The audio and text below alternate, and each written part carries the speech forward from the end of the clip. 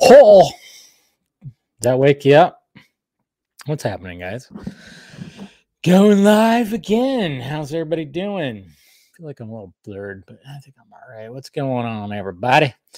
Welcome to the Patreon streams where we talk to the Patreon, the Film Junkie Patreon community, which I'll be posting the link in just a little bit. Let me make sure I get all that ready to go. All right, so how's everybody doing? Hey, Sunday, but for a lot of us, we don't have to go to work tomorrow, which is great. I don't have to work tomorrow.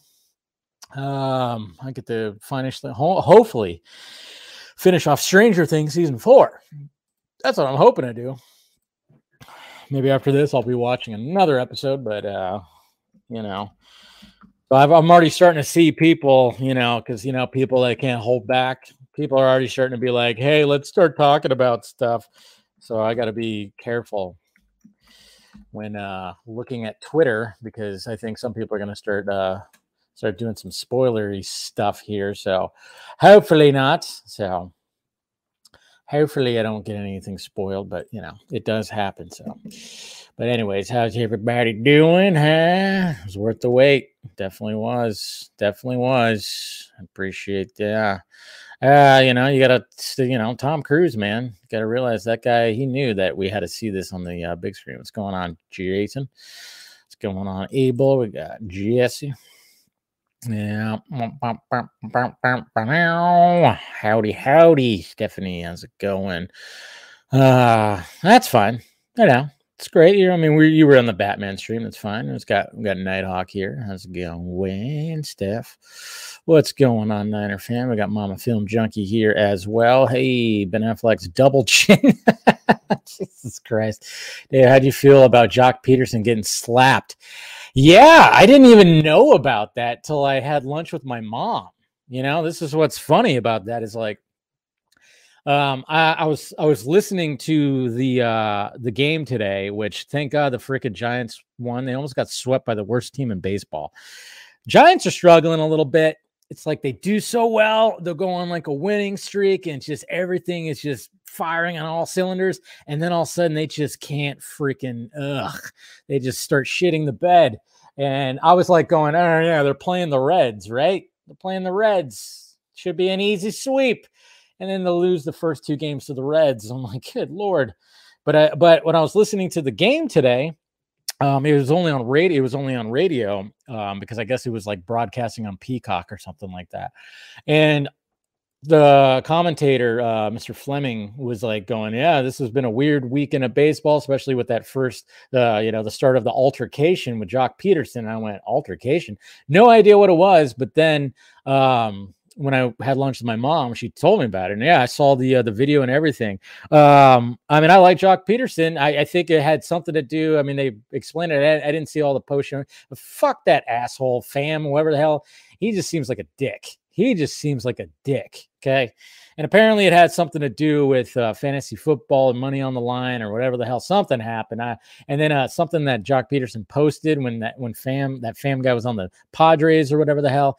It was, yeah, see what Mama Film Junkie has to say. Yeah, that guy just seems like an asshole. He seems like an arrogant prick, and you're just going to walk up to somebody and just slap them. Is this, and of course we all, is this a little residuals after the whole Will Smith slap or something like that? I don't know.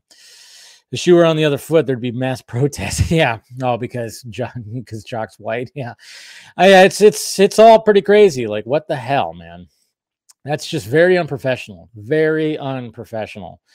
was mad about fantasy football, funny gif, a 25K, and he's making $7 million. Yeah. And I read a quote too when he talks about, I guess he's like, he tries to act like this stud when he's like in Vegas and he's gambling. It's like the guy sounds like a dick. Guy sounds like a douche. And from what I gathered, it seems like everybody likes Jock Peterson. He's a big goofball, great player too. He's been on a hot streak lately for the Giants. So I don't, yeah, that was weird, but thank you for the super chat there, Ben Affleck's man, I guess we'll see. But anyways, I know Is Jose gonna show his face? Is he gonna show his face? All right, I'm about to post it. So, all right, make sure that's good. All right, posting it on Patreon. Meow right now. Okay, so we should be good. Should be good. Should be good. Should be good. All right. All right. So look for the link. Just posted it. Make sure it did. Did it post? Should have posted. Yeah. Yeah, it posted. All right, we're good. All right, you're back. We're back. Jock is a sweetheart. Yeah. It's ridiculous. It was ridiculous. Like I couldn't. Like I didn't hear anything about that. I thought that was like, wow, that's pretty interesting right there. So, yeah, if Jose shows up, he's got to twerk for everybody. It's the rules, man. You keep on wanting me to do it. Now it's me. All right, so let's bring on some of the Patreon fam. We got Mr. Eric Blake. We also got Mr. Philip Barker. What is up, guys? Howdy, howdy, ho, Mr. Dave. How's it going, man? How you doing? I got out of Top Gun Maverick earlier today. Oh, enjoy it? Oh, man. What an experience, right? Yeah, very much an experience. Yeah, indeed. Nice shirt too, by the way. Thank you. Yeah. How's it going, Eric? Pretty good. You know, I've said this before, but I'm gonna be treating Dad to Top Gun Maverick for Father's Day. So nice. It's a good Father's Day movie.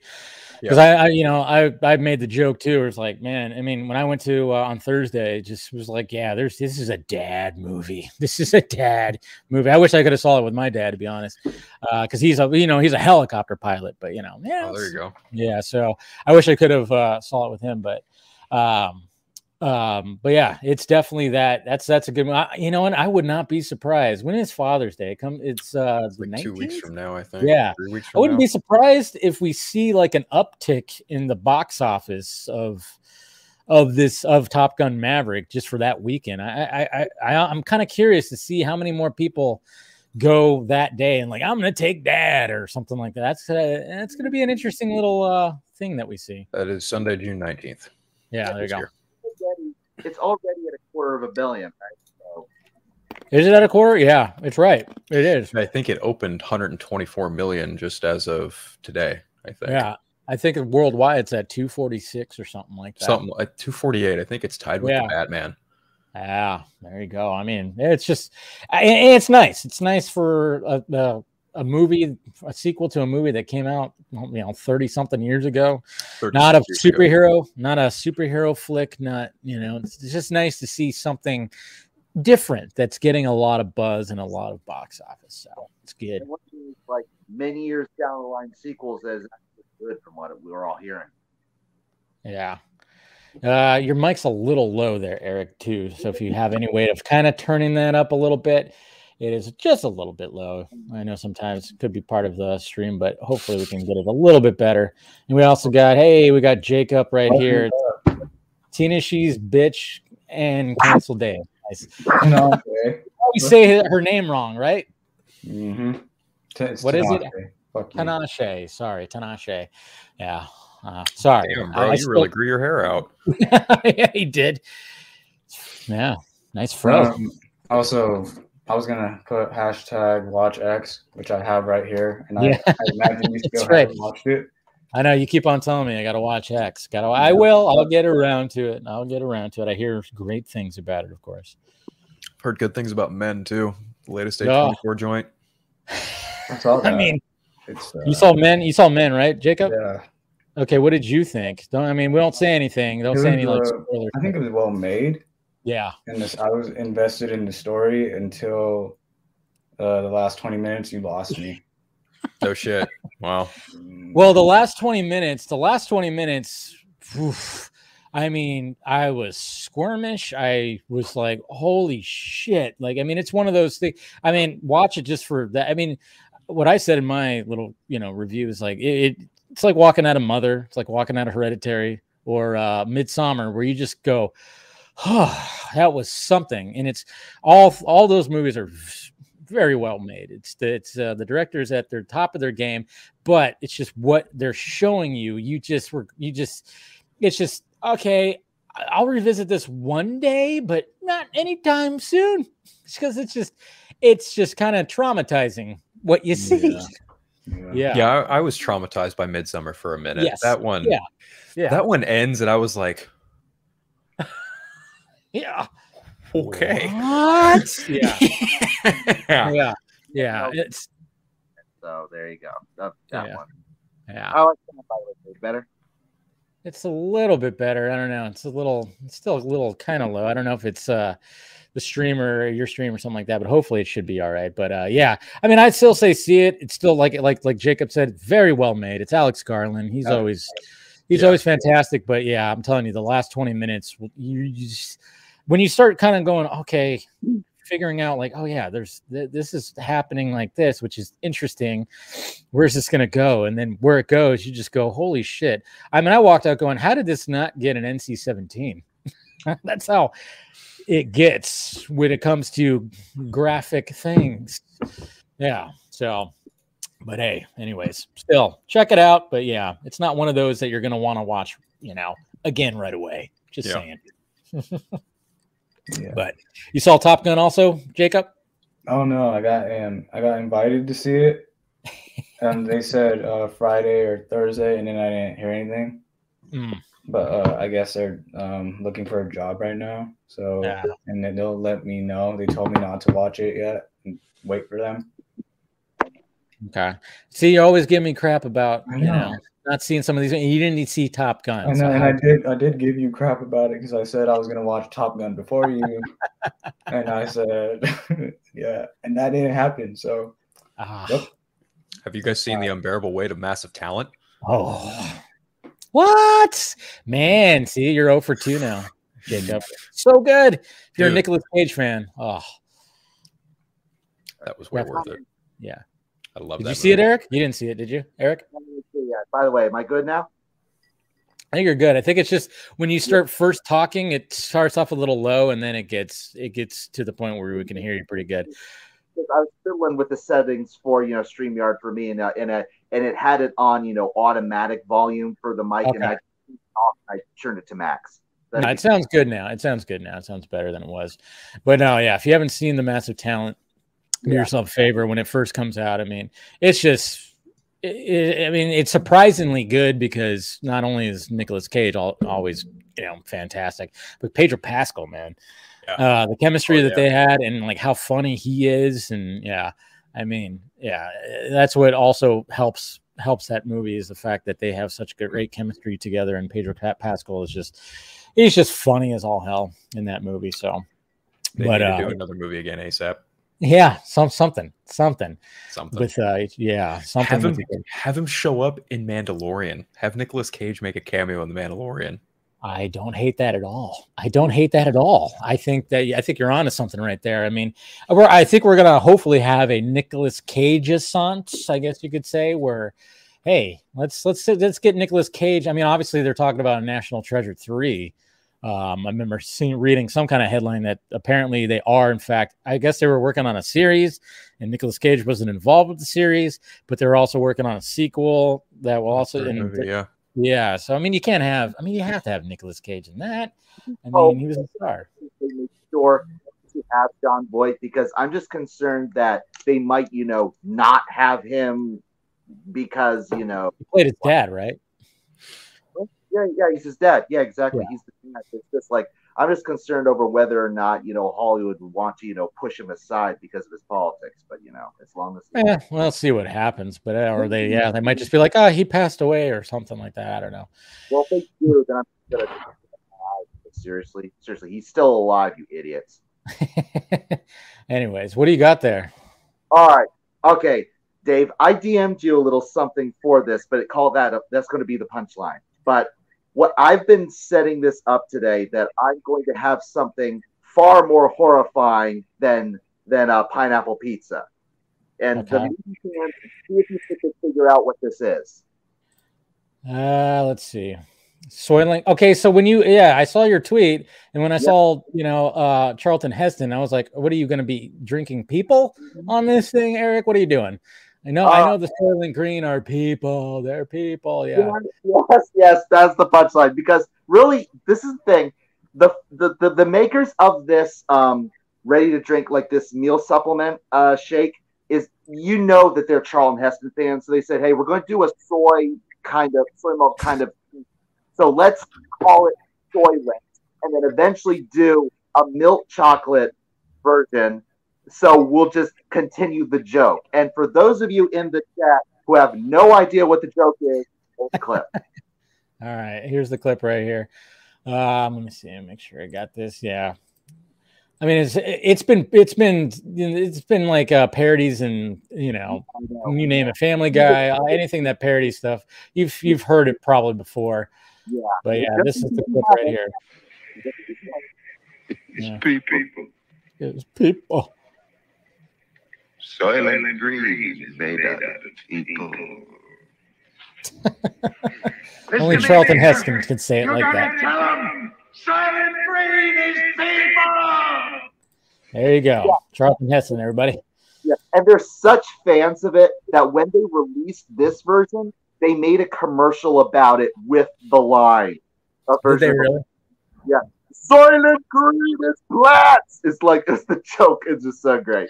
Anyway, so what is it exactly? Is it just it's basically like it's a soy milk type product. Okay. It's one of those like meal replacement supplement shakes, but it's like, okay. I usually do Slim Fast because I'm working on working it off, but I just, when I saw that this was for real, I was like, you know what, I so got to do this for the vodka stream. So anyway. There you go. Well, cheers, man. Cheers. But yeah. So I mean, obviously I named the stream Need for Speed, but we're not gonna we don't have to talk too much. But we already pretty much kind of talked about Top Gun Maverick and how great, and I'm curious to see what the box office numbers are tomorrow morning since we have the extended weekend. And like I said, I'm also curious though in 2 weeks and see if it gets an uptick for Father's Day. Because that's also, that I just have a feeling we're going to see like a weird uptick when it comes to that. It's going to have legs. I just wonder, do you guys think that it might reach $1 billion? I have full confidence it's going to reach $1 billion. It's a quarter of $1 billion. B, you expect it to have an uptick around Father's Day. C, it'll have legs. And D, Tom Cruise still has some star power, not as much as he used to because Mummy, but put all that together. You forgot one, Jennifer Connelly. Yeah, true. And you know what's funny? Okay, so I had Top Gun. I was watching it today. Her character is mentioned in the first Top Gun movie, and I didn't even catch it. I did not even catch it. They mentioned her twice. Yes. Wait. Yeah. He was the one she was the Admiral's daughter, isn't she? Yes. There you go. Didn't even put it together. Did not even put it together until they, in the opening scene, they mentioned the name, and I was like, oh shit. Mm-hmm. I didn't even realize. Yeah, because I think you said in your review, and other people said in the review that she's a different character from Kelly McGillis's character. She's not Charlie. Yeah. And when I heard that, I was like, oh, that was such a missed opportunity. If you can't have Kelly McGillis, maybe just have another actress who could fill in the role. But I actually prefer Jennifer Connelly's Penny to McGillis's character. Yeah. It's a good, because it's way better. As long as they have the character that he referenced in the first movie, now it. Yeah. So if you're wondering, I mean, because I just thought oh, they just kind of, they're just gonna have this love interest because they need her love interest, but. Yeah, not even realizing until watching Top Gun today, I was like, oh, it's the Penny. Yeah, they mentioned her twice. I was like, I did not even know that. I was like, because I didn't watch Top Gun before I saw Top Gun. Well, no, I didn't watch Top Gun. Actually sit down and watch Top Gun before I saw Top Gun Maverick. But totally. That's exactly what I did. I watched Top Gun prior to literally my showing of Maverick, and so everything just clicked, flowed so well. Yeah, I've already seen the first movie so many times, 1 million times already, mainly because it was one of my dad's favorite movies since its release. So because back when Blockbuster was still a thing, we would borrow that movie over and over and over and watch it. And when it came out on DVD, I made sure to buy it. He and I would see it again. What you should do is don't mention who Jennifer Connelly is, and see if he figures it out. See if he figures it out. Yeah. But I think he's definitely gonna enjoy it. And I thought all the callbacks were great. It wasn't overly done. I was kind of wondering, like, oh, how are they gonna handle some callbacks? And I thought they did a really great job with the callbacks. I thought it wasn't like, didn't take away from the current story. And, it wasn't, I mean, obviously they have a scene where, they're going to be all shirtless and oiled up on the beach, but, it's different and it makes sense with the story. And it wasn't just like, oh, we got to have a scene where they, they're doing something or something, but it made sense with what they were actually doing. But man, that final act, dude. Going back to the volleyball, the funny thing is, if you pay attention to the lyrics for the original song playing with the boys, if you pay attention to the lyrics, it's a guy team versus a girl team.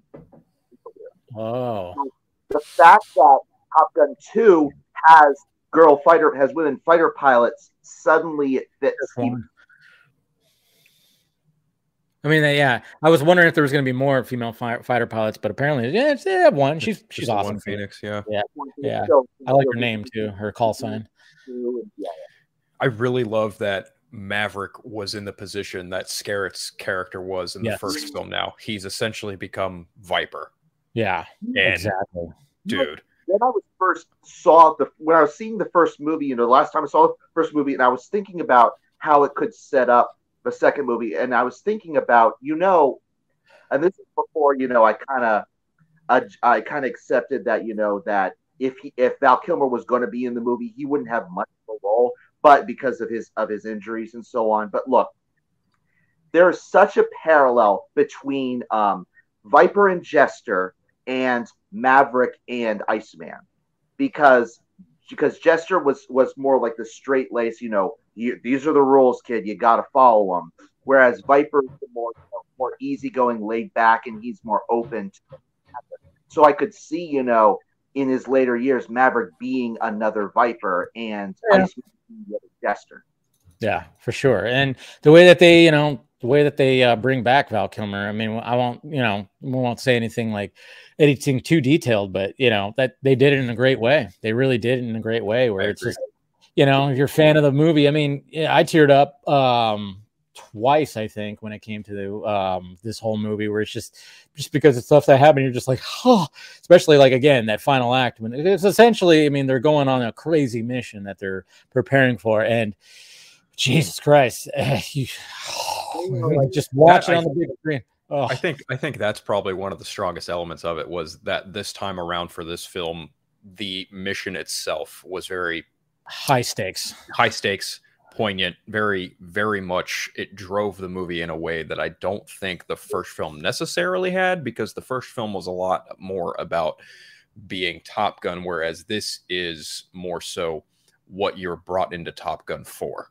Yeah, the central battle in the first one, it was just like the final battle in the first one. It was just, well, look, it's the Cold War, so of course it's the Fire Strike versus the Russians, and it just happened in the final battle happens to happen. But it was like, well, there had to be a final test for him, but it's not like it was part of the central plot point necessarily. It's more of his emotional arc as he's recovering from Goose's death, but it's not. The battle itself was not part of the plot. Yeah, it wasn't. It was all about Top Gun and that whole thing, Right. But this one is like, oh yeah, you guys have to do some crazy shit. And it's funny too, because after watching it and then having Top Gun on today, I mean, it does make a difference, because obviously when they were filming all the cockpit stuff, that was on a stage and it was like whatever. Man, when you watch, and I mean, everything is like, actually they're up in the air and doing a lot of stuff. It adds an element to it, because you could see the G-forces pulling their faces and and all this kind of stuff. It's not just like all willy-nilly where they could just like, looking around and just being like, I mean, you feel the G-forces, you really do, in this movie. And I think that's what Tom Cruise and company really wanted to emphasize, was like, all right, we're not going to be doing the whole, I mean, maybe they did a couple little things where it was on a soundstage and whatever the hell, but they were like, no, we're going to put every actor up into an actual jet and just you know, just pull their fucking pull their balls out of their goddamn ankles. Yeah. I mean, Jesus Christ, it was. Hey, we got Champagne Pepe. What's going on there, Jose? Of course, hiding behind his. You don't even have an icon up, man. I don't know what's going on with this thing. I've been struggling. My picture doesn't show up. I don't know what's going on. Since your account name is Champagne Pepe, you could do the frog image as your The what? The what? The frog. You don't know the meme? Oh, the frog, the Pepe frog. You might as well. I don't know how that frog became like a right wing thing, but like neither does the creator. The creator doesn't know either. Right? I love that frog. That frog is hilarious. All it was he was basically the mascot. He became the mascot of 4chan for the longest time, and then with the 4chan, which are 4chan users all went, these guys use him, like say, hey, you know, Trump Pepe 2016 and so on. So they really pretty much went into that. That's what happened. We also got William right here, who is walking. What are you walking around your weed farm? What's going on, man? Yes, this is the world's largest weed farm. Ever since it was legalized, this has been my dream. And now that it's out, you know, now I figured I'd chime in and say hi. This is the only time we get to be together, Dave, since you play. I mean, Fridays are hard. I'm going to try to make your stream one of these days, but Fridays can be hard. It's going to be hard, you know. And I'm sorry that I didn't make it, but I'll try my best, William. I'm sorry. I figure it's like fishing. I'll send out the line. One of these days, I'll get a bite. That's pretty much what you got to do, you know. I mean, one of these days, you got weed, I got Soylent Green, and you know, but from what I've heard, the flavor. Well, technically, Soylent Green is people, so that's actually homicide. So yeah, exactly. Compared to the person, so I don't know. Yeah, their spokesperson is Armie Hammer. Oh God, oh man, Chris, I'm curious about that documentary that's coming out about him and his family. Man, 5 generations. What the fuck? 5 generations? Like, how evil is the Hammer family? I mean, it's just, it's shit. I mean, it's just like reminding me of like, just like, wait, how deep is what? Yeah. How far down does that rabbit hole go? I don't know. Yeah. And it's like, I mean, I knew he was loaded. I knew he had like a family who was like loaded already. And it's like, but like he didn't even have to act. You what? I said, I'm calling it right now. There's going to be some Nazis in that family. Oh, yeah, probably. I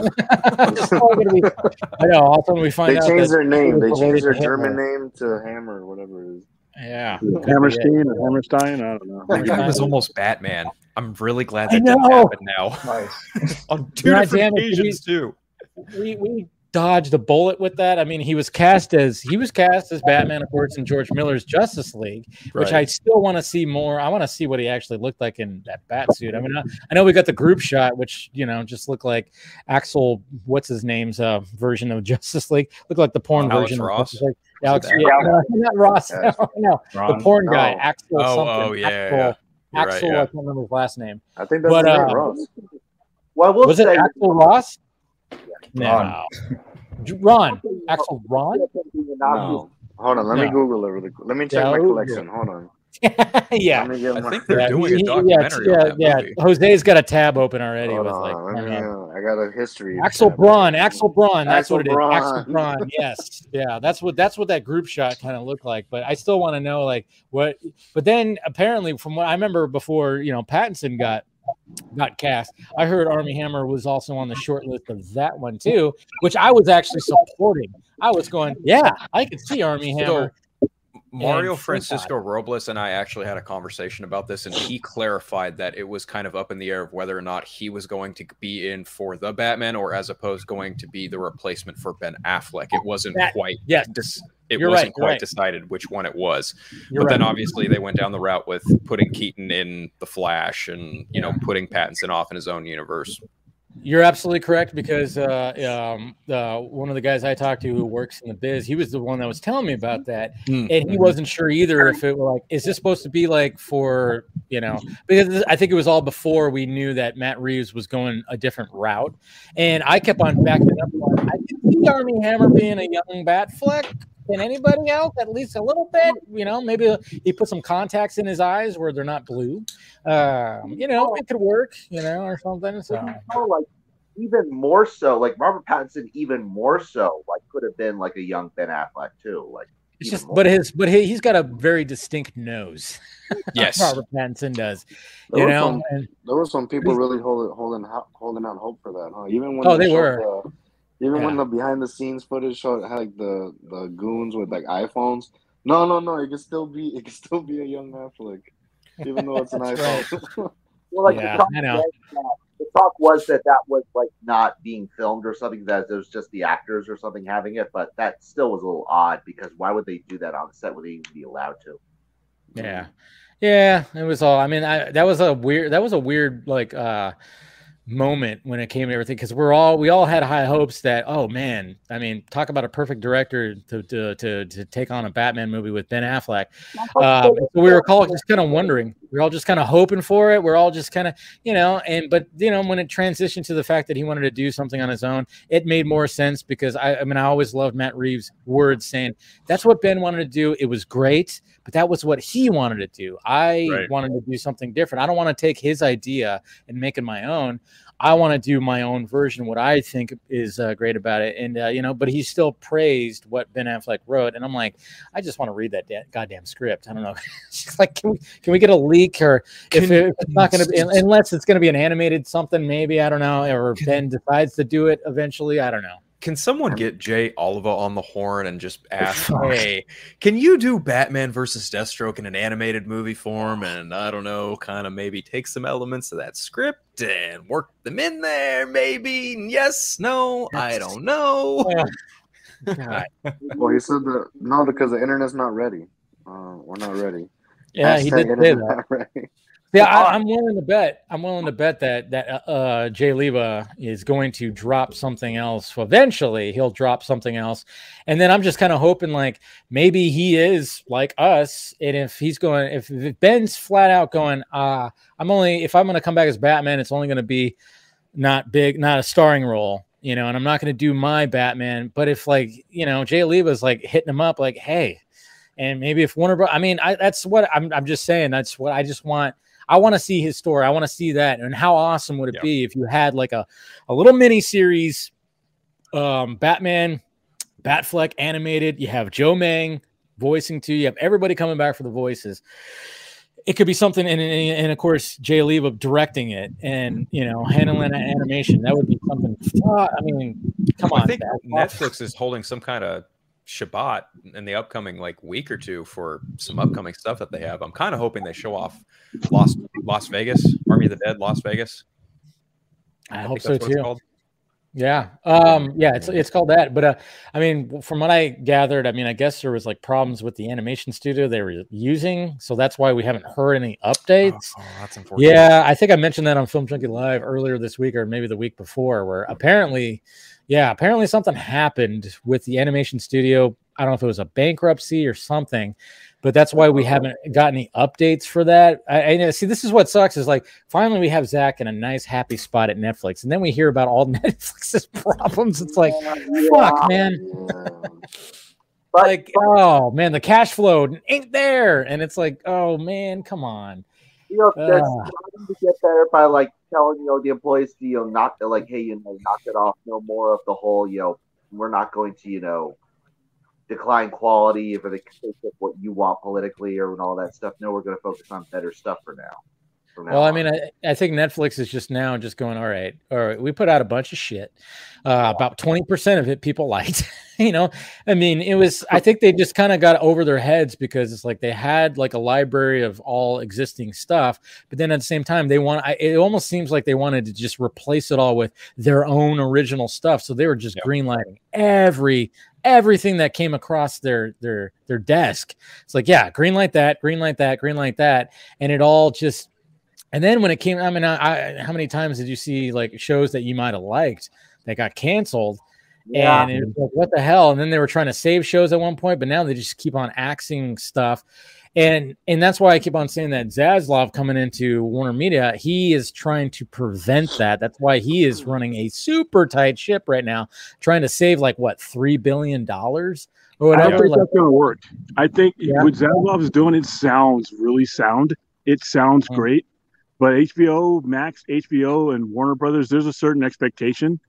You can't give me yard sale quality after you've already given me Neiman Marcus.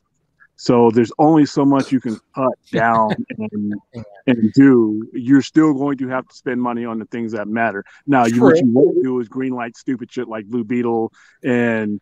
Whoa! Here's the thing about Blue Beetle. Blue Beetle was already greenlit well before he even took helm of the ship. Yeah, so he had zero say over axing that. If he had been over at the helm of that ship when that concept was on the table, will we be having that? Will we be having? But then, William, we got the reveal, and everybody collectively went, "Holy shit! Look at that costume!" I'm not saying like, "Oh, that means the fucking film is going to be amazing," but at least that costume, the costume looks badass. You got to prioritize those. If you're trying to make money, you have to prioritize the alphas before you get to the betas and the C characters and all that. That's the expectation of DC Comics. But I had to bring up this. I mean, who the fuck thought that an Iron Man movie was going to work so well in 2006, 2007, whatever? I remember promoting it, and everybody did. I don't. I still have the cardboard stand-ups from that. And of course, I know, but at the same time, the fact that they went for a character that it's Iron Man. I mean, maybe that's a bad example, like comparing that to Blue Beetle, even though there's some similarities if you kind of think about it. But I'm just saying, like, I mean, to start off the Marvel Cinematic Universe with Iron Man instead of Captain America, it was a no-brainer. He started off the characters that started the Avengers storyline. If you look at the appearance, how they appearance, it was a no-brainer. It wasn't a risk to start with Iron Man. It was what you were going to do once you started an Avengers origin story. If you look how they appeared almost as if they did in the comics, with the exception of Captain America, who didn't come around to Avenger number 4. And their enemy was even the same. So that wasn't some big leap of faith. To even be more technical, they even kicked off the MCU with Iron Man and Incredible Hulk in that same summer. Exactly. So that wasn't some, big wonderkin. And they did execute well, but it's apples and oranges. Well, not only the character, but also the actor that was playing him. Yeah, true. That was a risk. That was the leap. That was Robert Downey Jr.'s comeback. Yeah, the Iron Man wasn't the risk. The actor was the risk. But when you think of DC, your expectations are different. When you think of DC and when it's the general public, you think of a certain set of characters that are going to draw your general audience. There were no expectations, and you're right. They started with the most logical character that they should have started, and that wasn't a risk. But the expectations in 2008 for what Marvel was doing weren't there. Whenever you bring up DC Comics, you bring up 80 years of expectations. So you got to meet those, or you're gonna land on your face. I mean, there's a difference in prestige and attraction between a Blue Beetle and Superman. I wouldn't say 80 years. I'd actually say cut that number in half by about 40 years, because the expectations really begin with Superman the movie, with Christopher Reeve, Richard Donner, and then you get 10 years later. That's still a long time. I don't disagree. Yeah. So they have to handle the alphas before. Like I said, I'm not saying don't make Blue Beetle and don't make these side characters, but you don't try growing leaves on a branch without growing the tree first. Yeah, but I mean, remember, there is other things out there too. But I think what was crazy about it is just the fact that I didn't see anybody really shit on that Blue Beetle suit. Like that's not common. Anytime there's a costume reveal, there's always like a pretty good portion that just shits all over it. Like with the Flash. Well, I saw some there was some posts that were comparing it to like a Power Rangers costume, but the Power Rangers costume. Yeah, I said that too, though. Like on Film Junkie Live, I was like, "Hey, compared to the movie Power Ranger costumes, but those costumes were awesome too. I mean, I love that movie. I think there should be a fucking sequel to that goddamn movie. I thought they did a great job with the Power Rangers movie, so I'm okay with that comparison, to be honest. Even with Batgirl, there were certain things said about it, and the Flash, it's no mystery. Like, people have been very open and honest about that. I myself have been pretty kind of honest about it. I like the midsection. It's the helmet and the boots that don't really do it for me. Yeah, which is understandable. I can understand that too, because I mean, the helmet is. I mean, I get it. It makes sense if you think about like, I mean, what he's doing and stuff like that. But it is a little wonky. But I still like that shot that we saw in that reel where, he's about ready to go and the fucking lenses come down. That's an awesome shot. That's an awesome shot. Everything looks awesome in that shot. So I'm hoping that, when it comes to the movie, everything just kind of the high quality pictures of it look great. Like all the details in the suit, like they're really. I like the texture. Like, they don't have to ask their suits. They really don't. No. They go into the details way much more than the MCU suits, which some of them are still good, but not as DC always takes it for me with. Look at Dwayne Johnson in the Black Adam costume. It's like that's like his paint. It looks perfect. It looks like it's body paint. Right. That guy just was like, fuck, I'm not putting any padding. And apparently he even said that at first there was padding that was part of it. And he said, no, I'm going to remove it. Sorry, I'm just going to go ahead and work out even more than I do. And, eat the ass end of horses. Yeah. What's that? He's basically like, I'm going to be my own padding. Pretty much. Yeah. And he achieved it. Yeah. Zaslav has been, he's been pretty clear that, like, as far as he's concerned, Superman is one of the key premier characters he's going to want to focus on. But I've asked this before, in the Patreon stream this week. This is for everyone. What do you think he is more likely to do? Man of Steel 2 or a new fresh take on Superman? Well, he definitely doesn't like JJ's idea. That's for sure. No. Oof. JJ's idea is,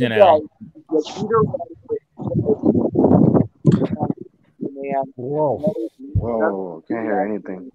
Hold on. Start over, Eric. Start over. Sorry, William's microphone was getting crazy. I wonder if people can hear me. No, you can hear you now. You're good. We can hear. Yeah, you can. But again, it's like, so it's obviously going to be either way. It's going to be Clark Kent. It's going to be Superman. It's going to be, the things we know. But is it going to be continuation of the Clark Kent Superman we have, or is it going to be a new, fresh start without all the baggage and all of that reboot that we've been screaming against? What do you think? You know who Zaslav should have a conversation with? Christopher McQuarrie. Yeah. He definitely should. Yeah, because Henry Cavill. Yeah, and Henry Cavill again. Henry Cavill, yes. Yeah. It's like, and I totally agree with like the fact that like we don't need to start from scratch. That whole, the race bent Superman, nobody wanted that. Everybody, that was another thing that people collectively went, no. If you're gonna do like a black Superman, just do Val Zod, which apparently Michael B. Jordan was pitching also. It's like, yeah, do that, please. It's already out there. It exists.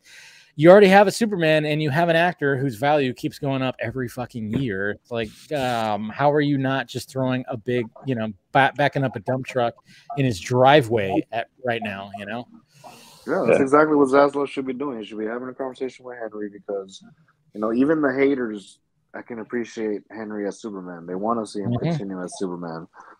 He should see the potential that has. Sit down with the man, talk to him, see what he wants to do with the character, and go from there. And it's not even like they have to they already have the base, the foundation of like, hey, this is. He's already been through the ringer with all this stuff, and then you don't even have to really even touch that. Maybe do a couple little things, maybe callbacks or whatever the fuck, but you can have whatever story you want. Man of Tomorrow references or whatever the fuck you want to do.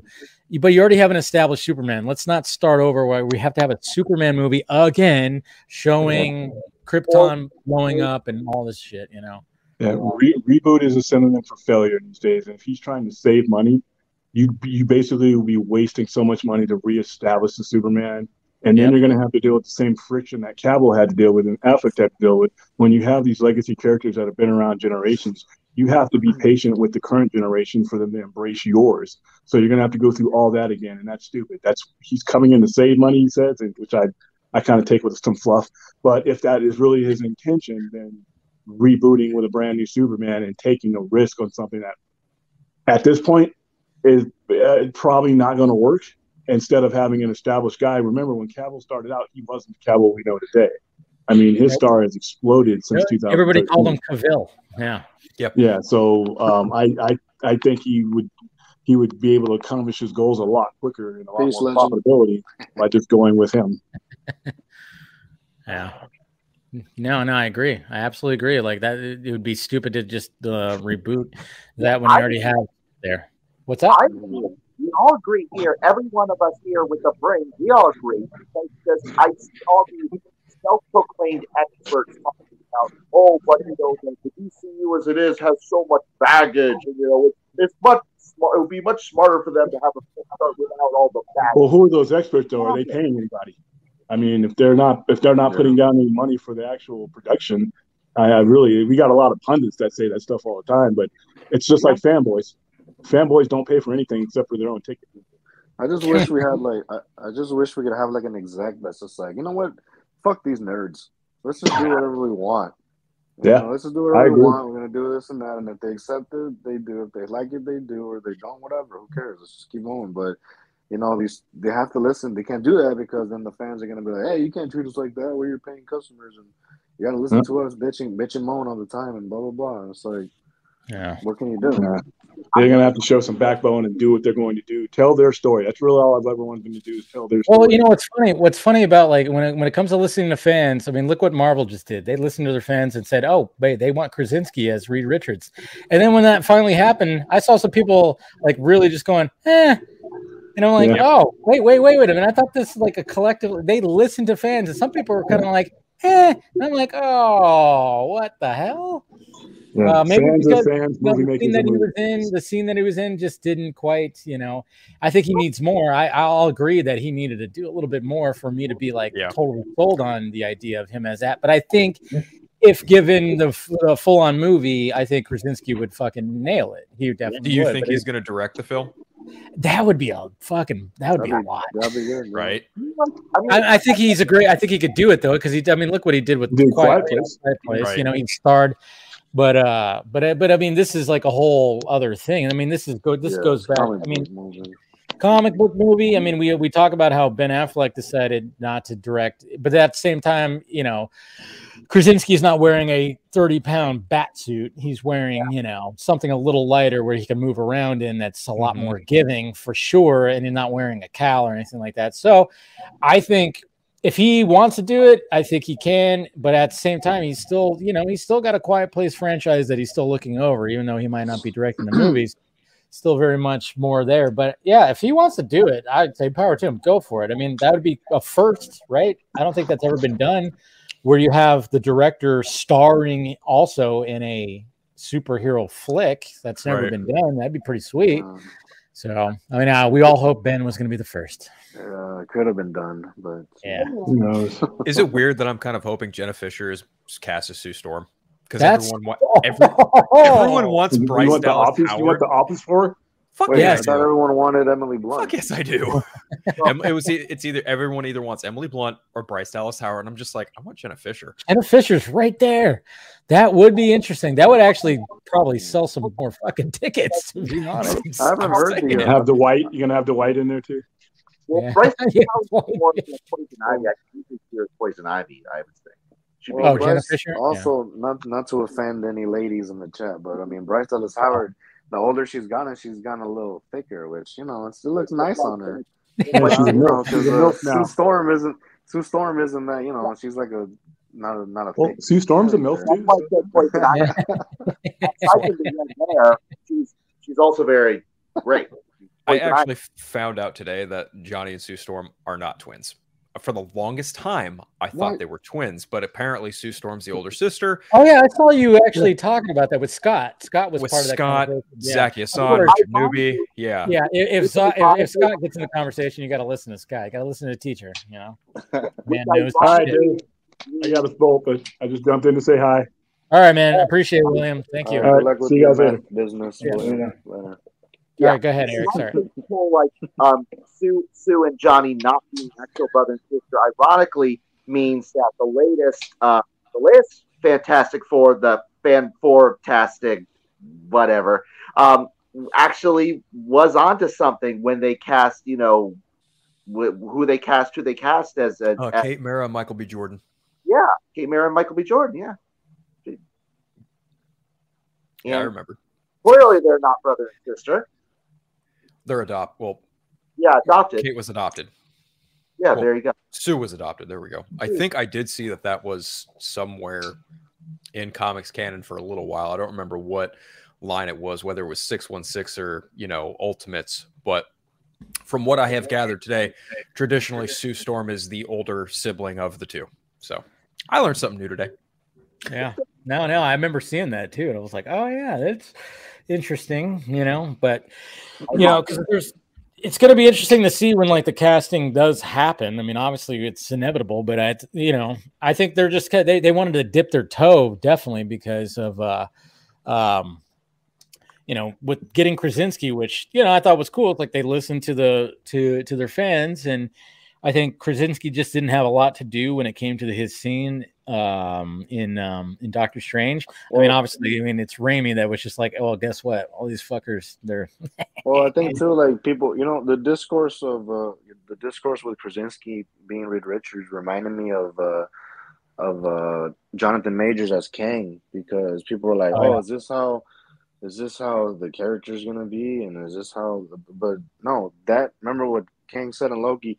He's one of how many versions of Kang that are out there in the world? This is a version of Reed. This is a version of another Reed Richards that's out there as well, which is an arrogant asshole who's not very smart, who goes and tells, Wanda what the Black Bolt's power is, because the smartest man alive wouldn't do that, right? Because this isn't. I guess this is a different universe. It's not the actual Reed Richards that we've come to know from the comics and all that. I think their biggest downfall was their own hubris. And in that Captain Marvel was like, oh, we can take out your little witch. And it's like, can you? Yeah. And then the whole team was arrogant. They were just all arrogant. They were super That's true. They were super arrogant. Except for Professor X. Yeah. I will say, Captain Carter was good. But then even, I will say, her line, my sister and I were watching that film, and we both knew instantly that she was going to say, "I could do this all day." And of course. We both whispered it before she said it, and she said it. It's like, she said it, yay! No, but I think people started doing backflips. I think it would be. I mean, obviously Krasinski. We found out that the Jack Ryan series is coming to an end, so he's going to have time. I'm rooting for him to actually do it. Take the director spot, star in it too. I think it's a little too on the nose if they do get Emily Blunt to play Sue. I don't think that should.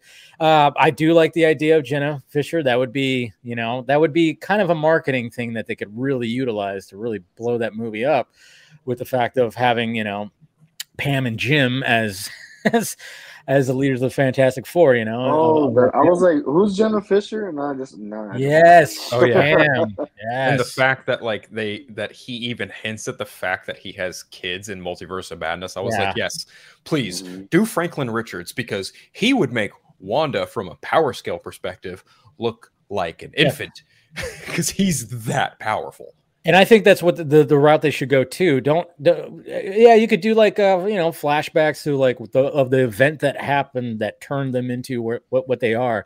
But let's not do another origin story. We've already went through 2 times where that happened. Let's just already have an established Fantastic Four already.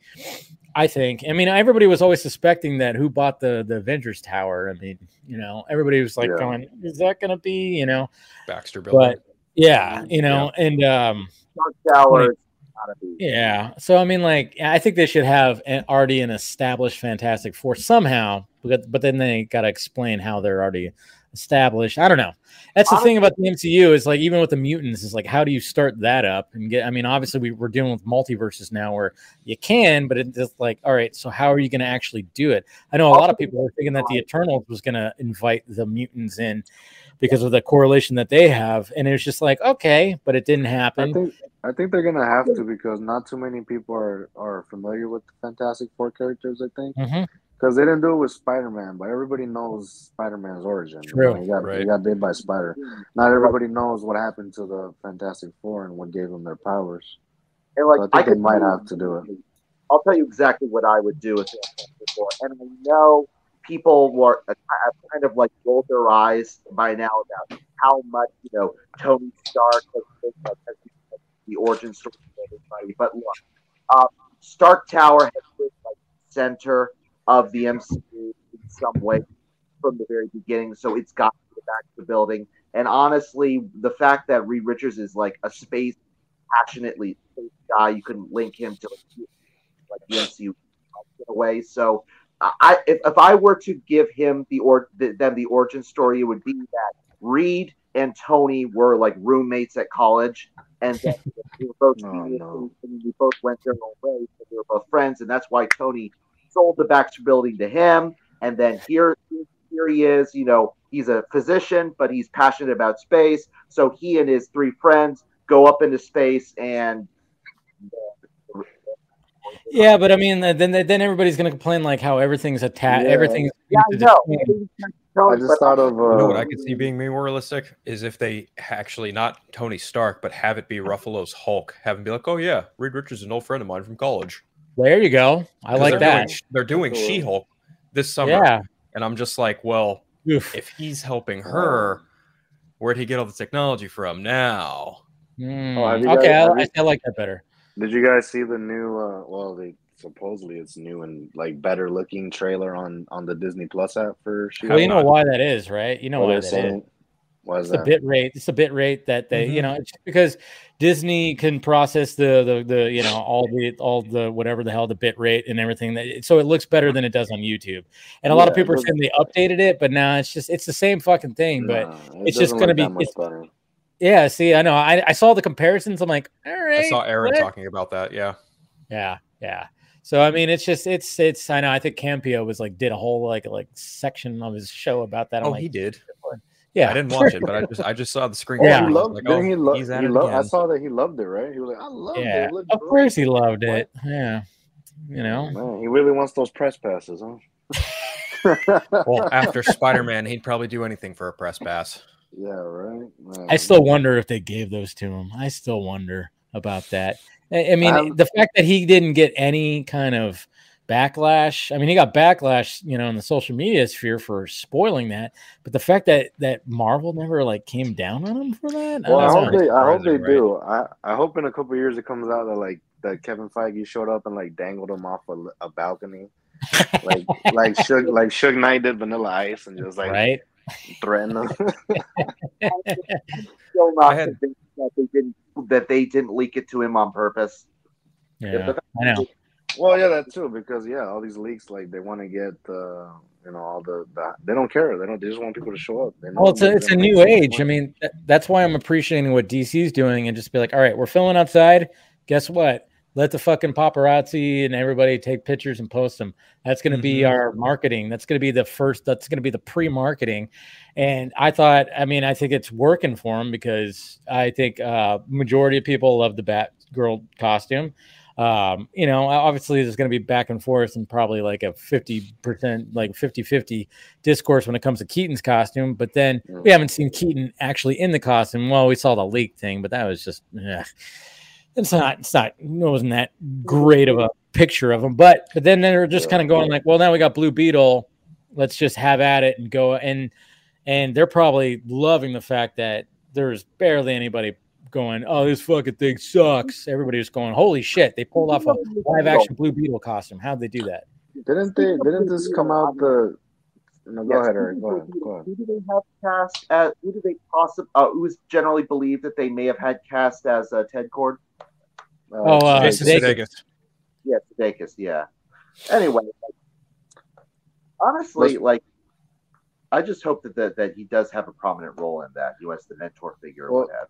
Speaking of fan casting, I mean, DC did that with Blue Beetle because everybody was saying for Joel Manodira, and they got him. They true. Got him. And that's smart too, because I mean, obviously he's in one of the popular shows on Netflix that everybody that should. I mean, come on, Cobra Kai shouldn't have worked, but it works so goddamn well. I can't believe it's been on for so long, and I've never. Dude, I still remember when it came out on YouTube Red. I'm going, oh man! I saw the trailer. I'm like, oh, this is gonna be so dumb. Like this got to be a parody, right? It's got to be a parody. And then I remember just binging it when it came out and going, holy shit, how did they pull this off? This is working so well. And it keeps on going. We're going into season 5. Like what? Aren't they wrapping it with season 6? I think so. I think there was some kind of like where in that because it's like how much more can you do? I mean, the only person that hasn't showed up is Mike Barnes from the third Karate Kid, which I'm sure he's going to end up showing up. And the chick from 4. Oh yeah, that's right. Oh yeah, Hilary Swank. I always forget about that. I always forget there was a fourth Karate Kid. That's right. Shit. Yeah, it could happen. Just bring in Jaden Smith to slap somebody. Oh God, no. Just no. Please no. Ugh. What were we gonna say, Eric? I didn't hear you. What was it you're saying? No, we were saying like, bringing Jaden Smith to do a multiverse of madness of Cobra Kai or something. Have Hilary Swank in the last season or whatever, and look, you can end at the top of your game. Yes, like don't overstay your welcome. Absolutely. I think that's what they're trying to prevent. I think there's definitely. I love the fact that Daniel and what's his name? I always forget his name from Karate Kid 2.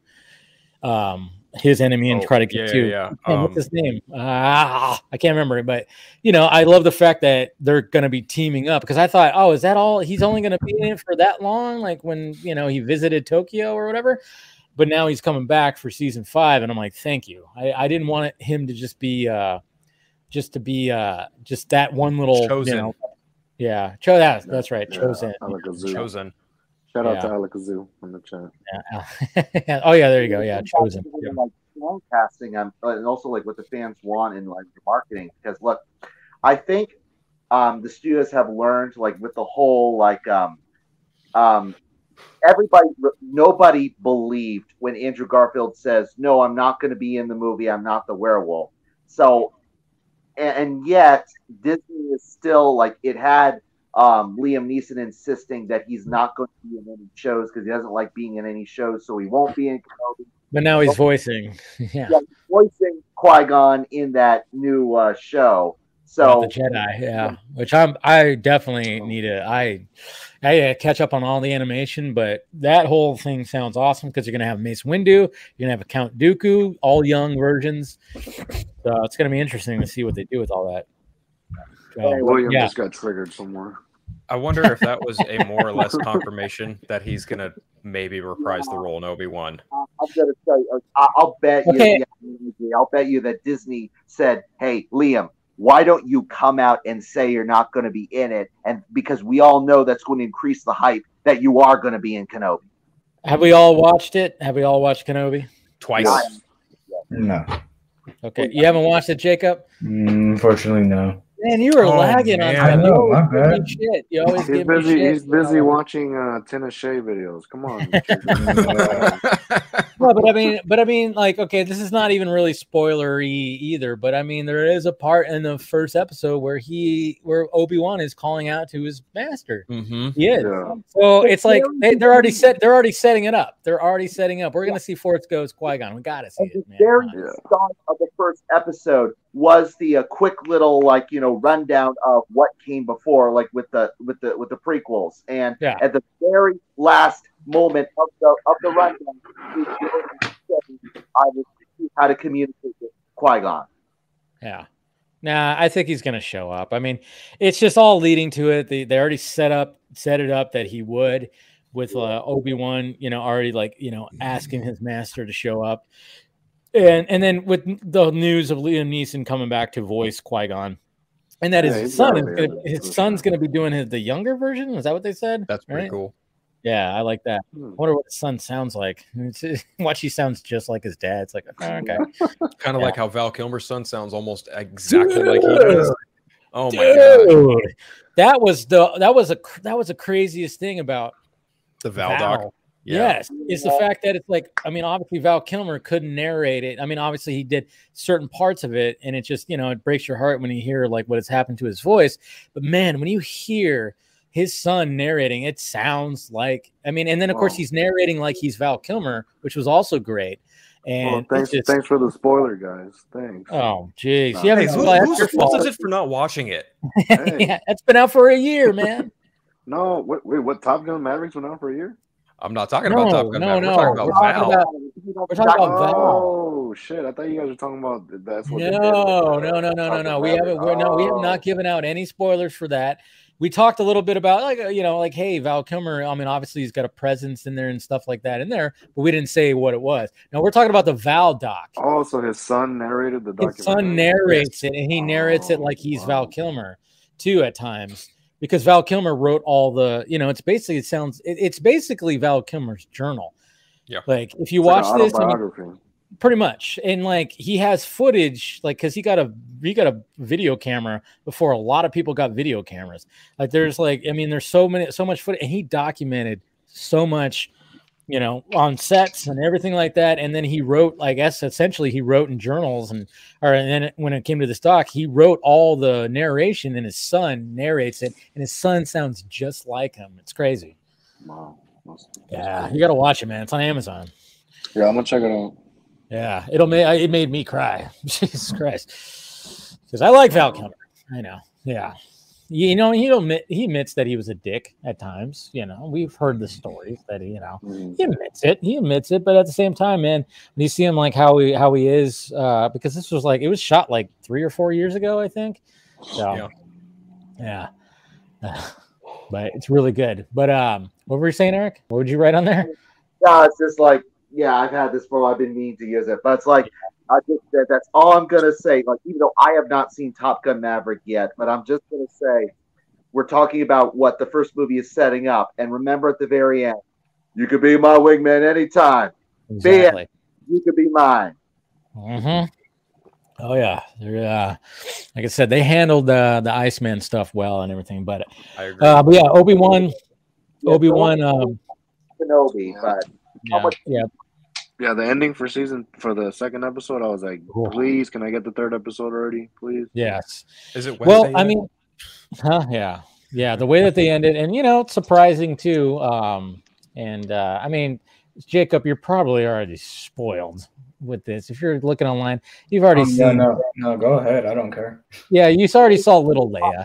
You already saw little Leia. She's everybody keeps talking about her. I mean, it's just like she's sassy. She's got attitude. Like she is. She is a young Carrie Fisher. Oh yeah. Carrie Fisher would be proud by that sentiment. But I will say, like at first, it was a little like, oh, they're going that route. And then I went, oh, yeah, but that makes sense if you think of New Hope and everything. Yeah. I'm like, okay. The way it's setting it up, it does fill in, it does answer a lot of the questions of like how, in retrospect, just how weird some parts of New Hope really are. Like, even though, like for much of the movie, it seems like, A New Hope, Leia doesn't really seem to know Obi-Wan in person. Like she says, years ago, you served my father in the Clone Wars. But then when Luke springs her out of prison, she says, I'm here with Ben Kenobi. And then she gets excited. Ben Kenobi, where is he? Well, now we know, because Obi-Wan introduces himself to little Leia as Ben. Yeah, it's true. It's great. I mean, like, I'm not sold on the villains yet. It was like they're kind of, Well, Dave, have you seen Rebels yet? I haven't seen Rebels yet. No. Okay. Well, because the Inquisitors are a big part of Rebels. They're like the major villains under. Yeah, especially the Grand Inquisitor, who's like that white-faced guy who's like the boss of those three. Friend. Yeah. Which means, by the way, he's not dead, because Rebels is set some years after. I've thought about this, and the conclusions I've come to are: number one, he's actually dead. Number two, it's a different Inquisitor. Number three, he might get some kind of mechanical biopsy type deal like they had showed off in Book of Boba Fett. So it might be the same Inquisitor. I'm not entirely sure, but I'm very curious to see how they handle what happens with him, because obviously if he does survive what happens to him at the end of the second episode, there's going to be major repercussions for the third sister following that.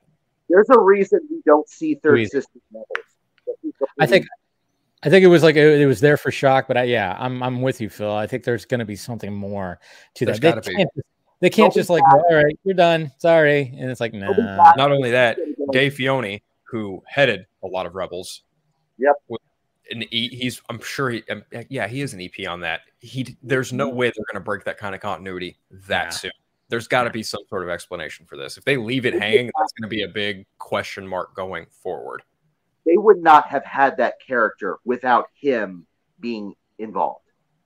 Any of the Inquisitors, any of them. Yeah, but I just feel like that's like the kind of the weak part right now. And who's the girl? She just seems like right now it's like, I mean, I'm hoping that obviously there's going to be some development and we find out why she's so goddamn angry and just like wants Obi-Wan. So I mean, I'm waiting for that reveal because right now I'm just kind of going like, all right, where's Vader? Can we get Vader in here finally? Right after the rundown of what's happened before, like the very first scene is a flashback of Order 66, like with those Padawans being, witnessing like massacre. And I think it is like the big theory is that she's one of those kids. Oh yeah, I saw that. That's the theory. That's kind of the theory that I have, is that she's either a youngling that was picked up by the Inquisitors at some point, and Obi-Wan might have had something to do with it. I don't know what, but she clearly has some kind of vendetta against him for some reason, and I'm curious to see what that reason is. The theory is that she's mad that even though Obi-Wan was there at the temple, like he did nothing to save her and the other kids or something along those lines. I saw some ridiculous theory that she's like related to Darth Maul, and I was like, what? She doesn't look anything like him. Oh, jeez. We gotta stop listening to Mikey's son. I don't put any stock in you had to bring up the name, Jose. You had to do it.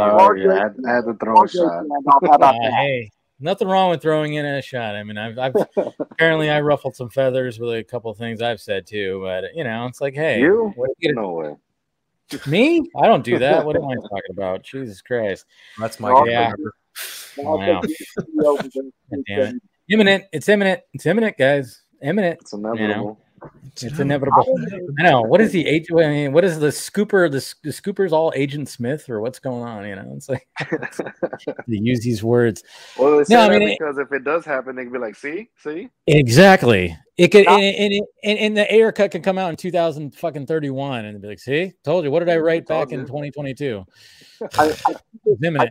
And then you got their number one fans going, see? And it's like, yeah, you can get on with that shit. All the time. But, it's imminent, inevitable, absolutely. The fact that it exists, it's inevitable. Yeah. It's not necessarily imminent, though. Well, anything is inevitable. It's inevitable that I could walk outside and get hit by a bus right now. So, Don't go outside. Don't go outside, Jose. I'm worried about you now. I'm going to knock on wood now. Knocked on wood for you, Jose. Yeah. Thank you, appreciate it. I really say, unless you want it. No, but when it comes to all that, it's like, that's just the Scooper game playbook. I've seen it. I could totally. Obviously we saw it before, and we saw the little tricks that they could do, and it's funny too because I always love it when people say, "Oh, well, they were right about this," and I'm like, "Okay, cool." But not every baseball player is batting 1,000. There's an average, and you have to look at the average, all right? Yes, they are going to get things right. That's what happens. They are playing a game, and obviously they're going to be right about certain. But when they start really, and I think I said this when I did my Patreon audio last night, it's like when I know things for 100%. And I could just see the bullshit, I hear the bullshit. That's where I just go, but I know because I've talked to people, but I'm not in the scooping game. So I'm going to call it out. I called it out when it came to, and they kept on saying fucking Sam Benjamin was goddamn Green Lantern. It's like I knew because I actually talked to the director and he actually told me who was his Green Lantern. And it was just, I just sat back and watched and waited. That's hilarious. And then they were like, yeah, well, we talked to Sam Benjamin, and he was, very, very coy about it. So he's got to be Green Lantern. Oh, dude, I had what's his name? Basically, he was in my DMs one time. This is before there was really a feud between me and him. He was totally just showing how it was, and he was reverse engineering the whole thing and how he was trying to prove to me that Sam Benjamin was. I just let him go. And I would just respond like, oh, okay. I see what you're doing. Cool. But in the meantime, I'm like, this fucking moron thinks like he's just trying to prove to me something like you're here. And I'm like sitting there going, this is hilarious. He is so trying to, and then like what you were saying, Phil, when when you have like the dick writers, I guess you could call them, who basically celebrate when they get something right. I remember like those guys had somebody, and it turns out it was Lightcast that was actually running a burner account. He was like the biggest one. He would always be in my mentions, and would come to find out after the whole like debacle that happened with the first round of the motion comic. All of a sudden we found out, oh, that guy was actually him too. So he had burner accounts out there to help him. To help lift. Yeah, it was crazy. It just makes me think of this one particular scooper who every time he gets shit thrown his way, you're wrong. He posts the same damn story every time about the one time he was right about getting Dr. Octopus cast in Spider-Man No Way Home. It's like, oh, cool, man. You're batting 100 here in this one time, but you just can't shut the fuck up for 5 minutes and actually take an L that you deserve. Yeah. I'm sure Scooby Pants is right on. I can't stand those people like Grace and other people, other scoopers that can't accept when they've been wrong. Exactly. Yeah. Like, just admit when you're wrong. That's what I've been saying every single time. If you can't admit that you're wrong, when you're wrong ever, I'm sorry, but I'm not going to trust you. No, exactly. Hell, I mean, yeah, that's all. That's all. Just eat the crow and be like, hey, sorry guys, got some bad information. Cool, right. But they don't fucking do that. It's just like, it's even worse when they double down and try and talk about knowing a director's schedule when they know shit fuck all about said director's schedule. And I'm just like, shut the fuck up. You don't know what you're talking about. So just stop. Admit it that you're wrong. You don't know, but they don't. They double down and they act like assholes. There you go. I mean, like I've said, this is what Randolph did with Batman in the Flash. Like, will Batfleck die? At the very beginning of the year, she said Batfleck's going to be killed off. And then a few months ago, oh, he's not going to be killed off, but she doubles down and says, in this version, he won't be killed off. And then what did she say in her tweet? She was like, oh, you Snyder fans and blah blah blah. Oh yeah, like, of course she does that. Yeah, like it was the Snyder fans that made it happen. Like I don't know. No, I mean, all she had to do is like, hey, the first piece of information, it was wrong or whatever. But then again, now, I mean, who knows? Like, oh yeah, by the way, yeah, there was a version where he was, and it's like, okay, that's fine. I mean, but just be like, oh, that was wrong, guys. Sorry. Just say, hey, sorry, that was wrong. This is what I'm hearing now. That's all you got to do. You know what? I always thought he was kind of like a dick, but then he like, I don't know if he had like a redemption arc or something, but I respect him more now because he actually owns up as a viewer and on. He actually like owns up that he's been wrong or whatever. Because I remember he said, "Hey, I was told that Batfleck did die, but things changed. It's been a while. That was a while ago." Who's it again? Viewer and on. Who's that? Oh, like viewer and on. He goes to streams and all that stuff. Okay, so. yes, I know exactly. Okay, now I just hit like viewer and on. Yeah. No, you're right. I follow him too, and yeah, he'll admit, yeah. And that's all you got to do. That's all you got to do. It's just admit when you're wrong, or admit when things are the information you got is wrong. Nothing wrong with that. But there's just people that just that their whole fucking thing. Like fucking like Umberto when he was like, what was that? What did he tweet? Like, sorry, Snyder fans, even though I was embarrassed to ask, they will never release the Snyder cut. Yeah. And then what happened? And now he's trying to convince the world that bots had a hand in voting in the shit. And I'm just like, dude, you really don't know how to take an L. Yeah, he wanted to. I mean, and we're not even saying that. Yeah, maybe there was some bots involved. Sure, that's Twitter. It's fucked up. It can be, but he's trying to push the whole thing like strictly. Yeah, I mean, the way that he approached it was just, first off, why did you need to do that? But he knew, because he knew it'd get fucking engagement and clicks and shit. Yeah, it's all traffic. Yeah. Oh yeah. And that's why I was like, oh guys, don't quote tweet the actual story, just screenshot it. It's like they don't I think nowadays it's like they don't expect people to go past the headline. Like they don't expect people to read the actual article. And when people do read the article, it's like, what the fuck? The funniest part of that article is when they said, oh, and then on one day there was a spike of 25,000 tweets just on this one day. That's like, have you not seen how many fucking trending events this fandom does? Exactly. How is that shocking and surprising that one day there was all these tweets? I even said too, like when I was commenting about that, I said, I mean, do you not realize there's people in this fandom that their whole day is just tweeting out restore the Snyderverse or anything that has to do with it. Their whole, you look at their Twitter page, it is nothing but even that. Even when they sleep, because they like schedule their tweets. Exactly. I mean, that's all there. And I'm like, you know, you gotta realize that. Yeah. Oh, I thought you were gonna say something, Eric. Are you just yawning? Are we boring you? Fall asleep. Yeah. Hey, Wonder Meg's here. What's up, Wonder Meg? Wonder Meg's here. Hey. Good to see you. It's not what it says. Oh wait. Oh, I thought she was on the. No. No. Damn it, Meg. Sorry. Damn it, Meg. Shut up, Meg. Yeah. Back to Kenobi is like, I don't know. I'm really pumped for like what's coming next. Oh, and I'm also really pumped that like today we found out the trailer for season 2 of The Bad Batch, but that's me. I'm excited for that. I still haven't watched the first season. Like I said, I got to catch up on all the animation. I have like half of the Clone Wars and series watched, but I got to watch the rest of it. Watch Rebels, watch Bad Batch, I got to catch up. I love Rebels. I haven't fit. I've seen the last bit of Clone Wars. I don't really care much for the Bad Batch. That's the one I was just like, whatever. Yeah. I'm really looking forward to Ahsoka, Mandalorian season 3. Visions just got announced for another volume, so I'm looking forward to that as well. Yeah, so that was good. I will say this, Phil. Keep in mind that it really looks like it does seem to be like an MCU kind of thing where they're all setting up each other. Yeah. So a guy I know is actually writing oh God, what was it? I have a mutual friend. He's actually Zach Hassan's co-host. He's writing Young Jedi Adventures. Oh wow. Yeah. That's pretty cool. Did you guys watch that Visions show on Disney Plus? The Star Wars Visions? Loved it. That was pretty good. Well, not all the episodes were good, but some of them were really good. Visions, isn't that? It's basically like What If, essentially, the equivalent to Marvel. Well, it's just you got these artists and these people all around the world. It's like, hey, what's your version of this? And I thought that was a unique and something different.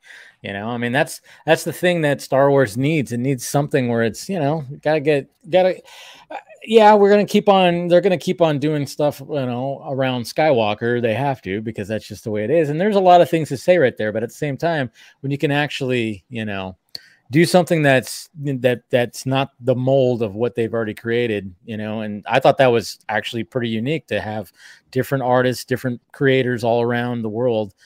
Okay, hey, this is what we're gonna do with Star Wars if we have the idea.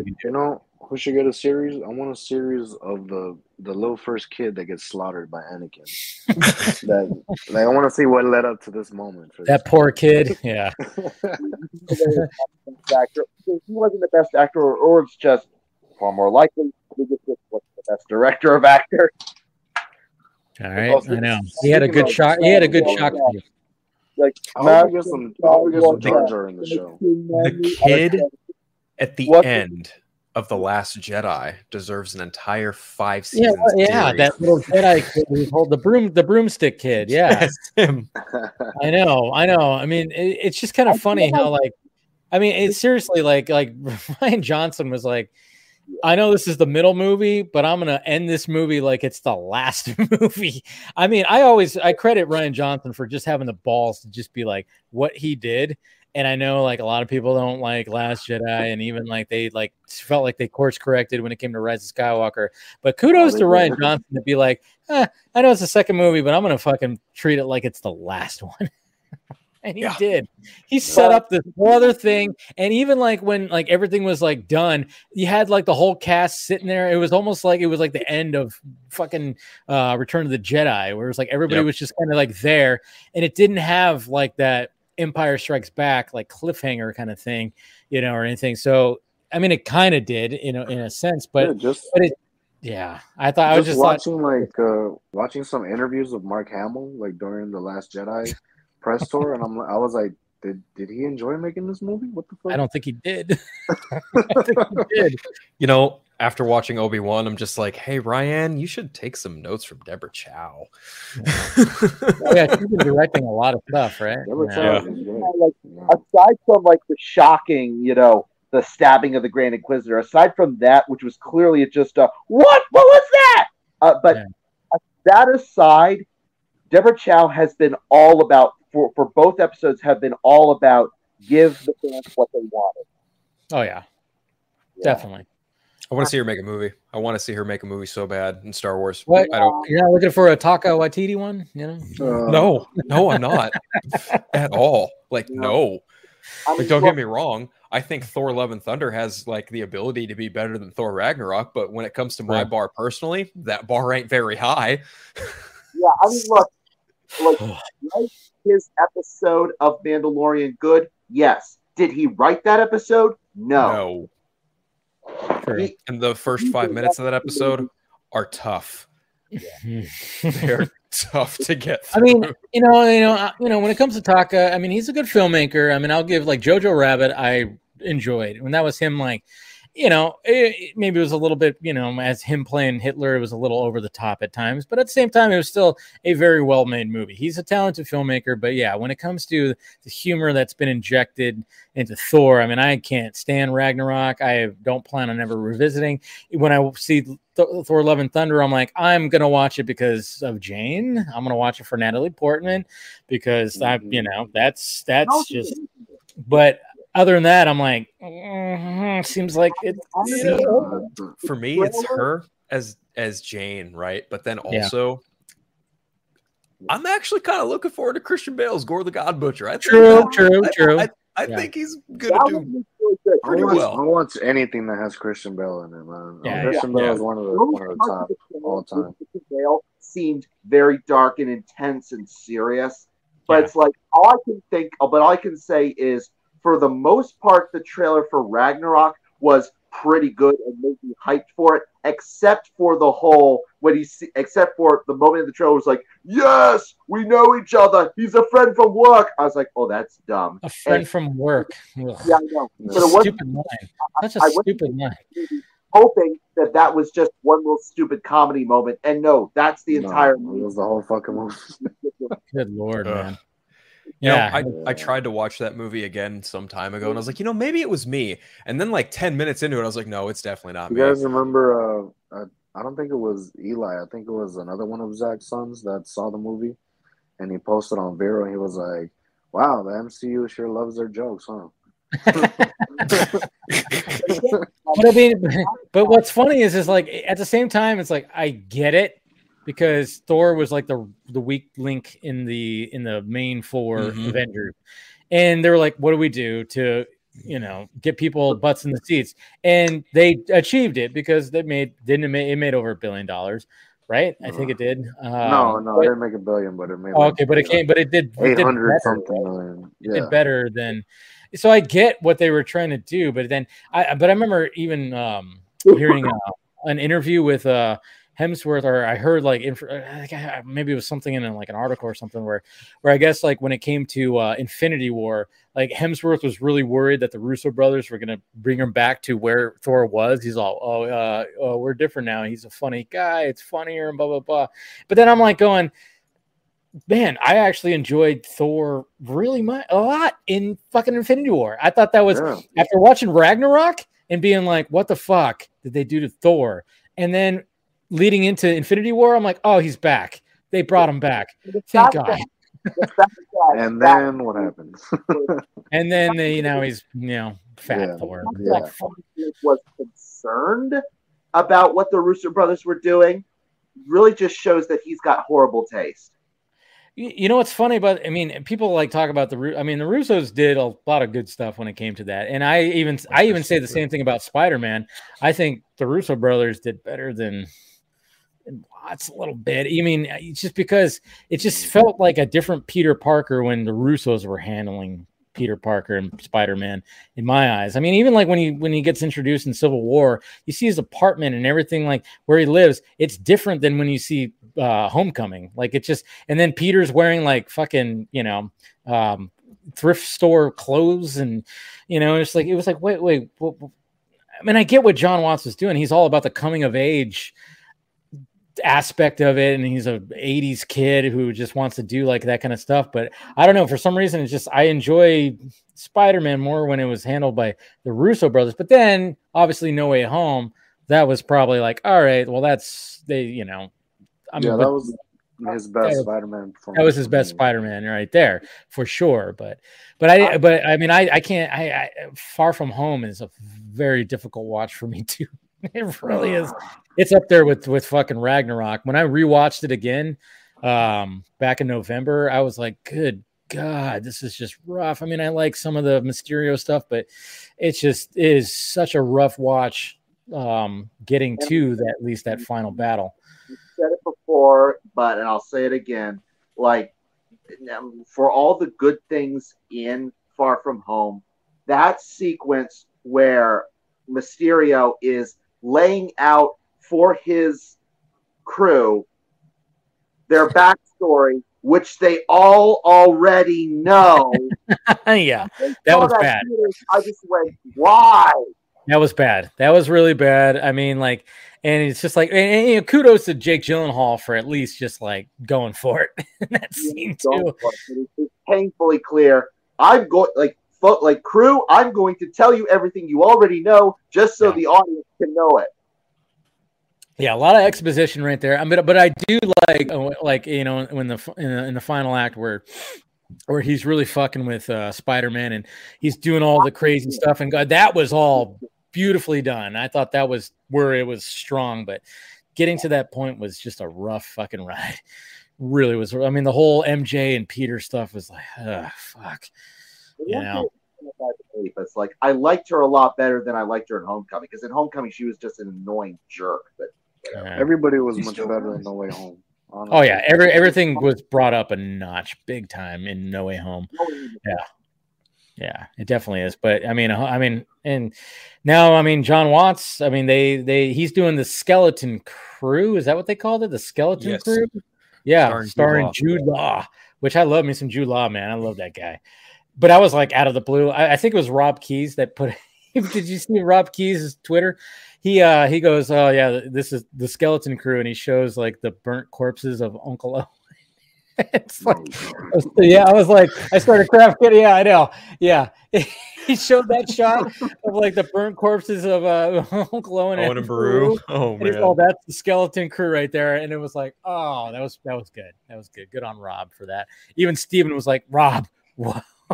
Just like that was funny. But hey, you know, more Star Wars. I'm looking forward to She-Hulk though. I mean, for all the CGI, I am looking forward to that show. Okay. I'm actually kind of looking forward to Miss Marvel. You know what? After seeing the reactions to it, and you know, I thought, yeah, you know what? Maybe this will be enjoyable. I mean, just from the trailers didn't pull me in. It felt very, you know, I hate saying it too when they say like CW, but it did feel CW. What we see of Miss Marvel in the trailers, it looks better than it is in the comics. Certainly, like in Multiverse of Madness, America Chavez was a lot better than she was in the comics. She was great. She was great. Yeah. Like in the comics, are just people. Do you guys follow Xochitl Gomez on TikTok? No. She does some things, some very like kind of eyebrow raising things, and you're like, okay, that's cool. Interesting. But, like what?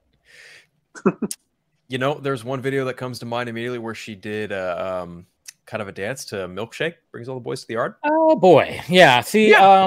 Okay, so I remember. Okay, so yeah, see, right. Okay, so remember. Okay, we all know who Soups is, right? Soups, the guy who does reactions, and he says, "Let's go," way too fucking much. The roaring guy. Yeah. He, you know, but you know, respect to the guy. You know, he's built up his brand to being, you know, that guy and doing these fan events, which is great. He did a fan event for Doctor Strange and the Multiverse of Madness, and she was going to be the guest wherever they were. She was wearing his jacket, like one of his jackets. Like I guess he gave her like a Soups jacket or whatever, but she's literally wearing like a headband for a top. And I'm going, she's 16 years old. And she's going to be wearing that in front of a bunch of fucking nerds like at this theater, and I'm like, is anybody going, hey, you're 16, maybe not, maybe wear something a little bit more. But I mean, it seriously was like a headband that was just covering that, and I'm going, yeah. I will say this. I think that she could be referencing that there was a time when, look, the term sweet 16 is for a reason. There was a time where that was the age of consent. Maybe that's what she's referring to. I don't. Who knows? But it was a little odd. And then, of course, people always try to throw Soups under the bus. There was like something where, and I didn't even believe like the image. Did you see that image, Jose? The way that he touched her knee or something? Yeah. It had like a hand on her knee. And I'm like, did that really happen? You know, but like, you're upsetting the chat, Dave. Don't tell women what to wear. Yeah, I know, right? I know. I'm just saying. I'm like, it just seemed like it was a little like, oof, for being that young. Well, I get it. It's bringing that up is interesting because of course it's Hollywood. There's a lot of stigma with Hollywood and young actors. Being that's the thing that I'm being groomed and being told to maybe look a certain way. Before they turn 18 and then let loose when you're 18. I'm just like, uh-oh.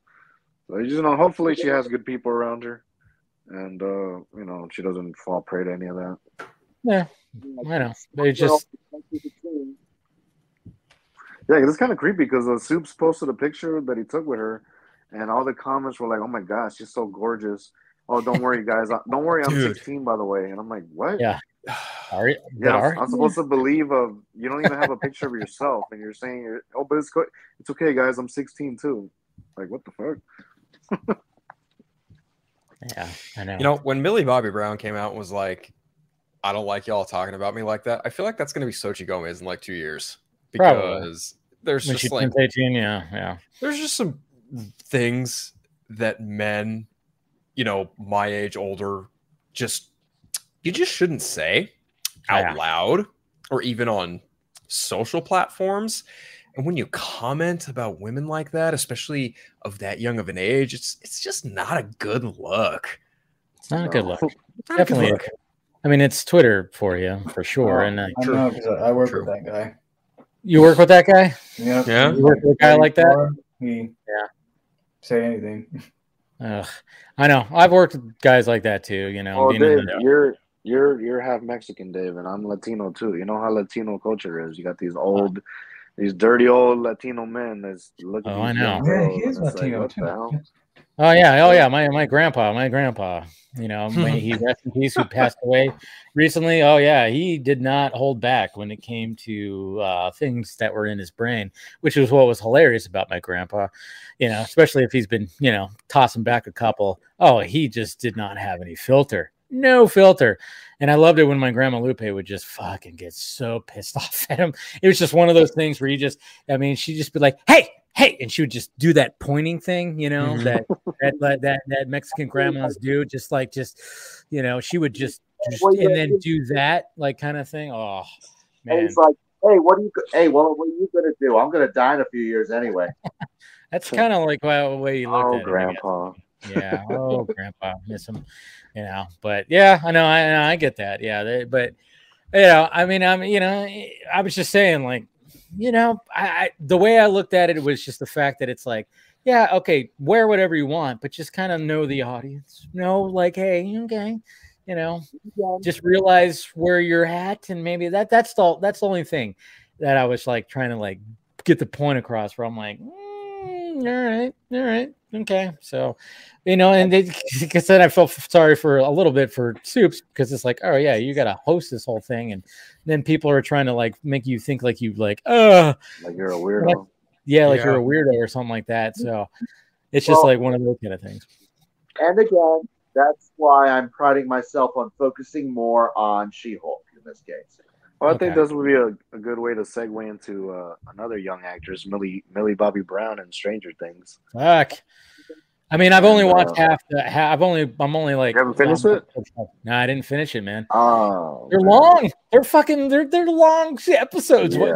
It's hard to do. Like I watched 5 episodes yesterday, and my God, did the end of episode 4? Fuck. Oh, that was stressful. dude, I was standing right here behind my couch, just going, "Oh God, is it?" I was like, "Go, go, go, go!" I mean, the gift that I use, of Kramer, like when he's just like, "Go," that's the way I felt. I was like, "Go," because it was funny because when it came to Max, the character, when you saw the trailer. And you saw that something happens with Max where she gets lifted up into the air. By the way, who's seen anything of season 4? I'm up to episode 5. Okay, good. So you saw episode 4. Jacob, I was behind just watching it. Okay. What episode are you on? 4. Okay. So there you go. We won't go any spoilers. So go finish it and come back. Yeah, all right. We won't go into any spoilers because, especially since we won't do that. Like I said, Dave, I don't follow Stranger Things that much, so I don't care. Okay, but it's just basically like it was one of those things where, or like what's happening in this season, with this new villain. What's his name? Vecna, right? Yeah, Vecna. Yeah, Vecna. Yeah, Freddy Krueger. He's basically a Freddy Krueger type of character. Yeah, very much like that. I'm going to keep my mouth shut because there's a seriously solid Freddy Krueger reference in episode 5. That's all I'm going to say. Nice. I think I know what you're talking about because I got through. I put on that last night, and then not to mention Robert Englund is in this season, which is pretty damn great. But yeah, the end of episode 4 because when you saw that in the trailer, you're like, what the fuck is happening there? Why is she going up into the air like that? And then when you see what was happening in the season where people were doing that, the whole thing I was going, oh shit. And then you with her character arc in this, you're going, oh shit. Well, please, no. It's massive shit. Yeah, and then when it's happening, you're going, and then when she gets out of it, but not fully, and she's running, and you're just like, that was just man. And then the way that it ends, you're just like, talk about it. Just god damn it, the fucking the Duffer Brothers? That's what they call Duffer Brothers. Yeah, yeah. Those guys, man, they just Sean Levy too. Yeah. He's heavily involved in the show too. Oh yeah, he's directing a lot of the episodes, but man, Jesus Christ, man, they're just. I mean, kudos to Netflix for throwing a bunch of money at him, even though it's, $30 million an episode. You know what? It shows though. It fucking shows. Every episode feels like a goddamn updated, but it's movie. It's a short movie, but it keeps that 80s vibe so well too. It's like when you watched old 80s movies. And, the VFX were always kind of obviously. But now you got good VFX. There's some VFX in here. You're like, holy shit. The Vecna himself. I mean, it's almost like a Davy Jones level shit from Pirates of the Caribbean because his body, things move on his body. You almost think it's it's practical. That too. Steppenwolf, yeah. Snyder's the blueprint. He's always the blueprint. What are you talking I haven't gotten there yet, but I've heard that sentiment echoed quite a bit. Yeah, but but the way the character is, I mean, things are moving in his body, and it's obviously mocap of an actor. That's but I thought it was going to be all practical when I first saw him in the trailer. But yeah, there's definitely a lot of VFX that are going into it, and man, I tell you what, some squirmy stuff. I got squirmy with some shit. I'll say this, not to spoil, no spoilers, but the last episode, it is revealed who Vecna is, and it's very, very good. It's very good. I didn't think it was gonna happen. I have no idea. I have genuinely no idea. I'm just throwing shit out there because I'm only on episode 5. So I would not be surprised if that ended up being the case. But then again, it doesn't really fall into the story that they've already established. But anyway, right. I know. I'm curious to see, and that's why I'm going, God damn it, I got to finish this. I got to finish this tomorrow because I'm starting to see people starting to talk more about it on the timeline, and they're not holding back. I mean, after Obi-Wan came out, I don't know how many fucking young Leia pictures I saw, and I was like, damn, people just didn't hold back at all. I was like, I'm glad I fucking decided to watch those first 2 episodes Thursday night. I'm glad they dropped it early for us, at least. Yeah. Yeah, people suck, man. People suck when it comes to they just want it's for clout, man. They just want the fucking clout, the clout. Like, you know, like people like Jesse, they just want clout. Hey, Jesse. I love the fact that people are like in the chat keep on going like, hey, especially Nighthawk. She keeps on going, hey, you know, say this, say that. Oh yeah, what are the women saying? I don't know. They were saying I saw like a bunch of stuff like the back door. Yeah. Like, oh, I love Henry's curves. Okay, there you go, Gator Girl. They like the voice, man. You got to start your own podcast where you have that smooth voice. Stranger Things is good. Like the last episode is an hour and a half, and then no, it's 2.5 hours. No, this one, the first part. Oh yeah. The 2.5 hours is gonna be the season finale. Yeah, because that's not out yet, right? No, that's gonna come out in July. That's right. They're holding back, which smart, cool. They want to keep.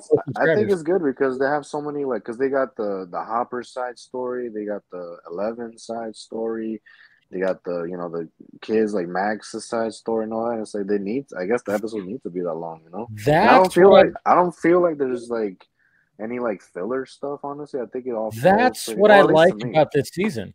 That's what I've been noticing watching the first 5 episodes is.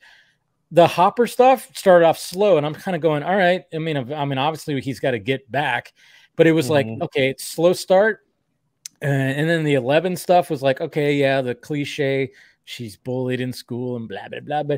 But the real interesting stuff is the Max stuff and that and Dustin and Lucas, the Lucas stuff and Steve, that whole thing. I mean, Jesus Christ, there's also a one shot, a continuous shot in what I think is episode 3 when the house gets stormed by Oh yeah, Jesus Christ!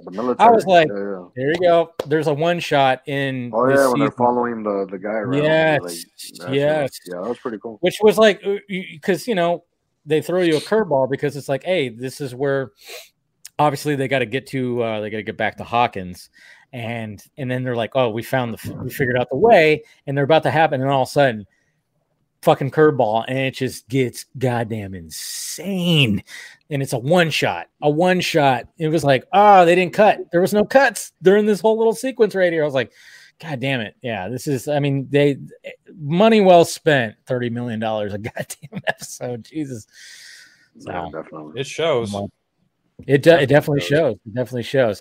But I think before we wrap it up here, let's talk a little bit more about that Flash costume. Is anybody what are we thinking? Like, there's a circle on the wrist right there, and I talked about it on Film Junkie Live.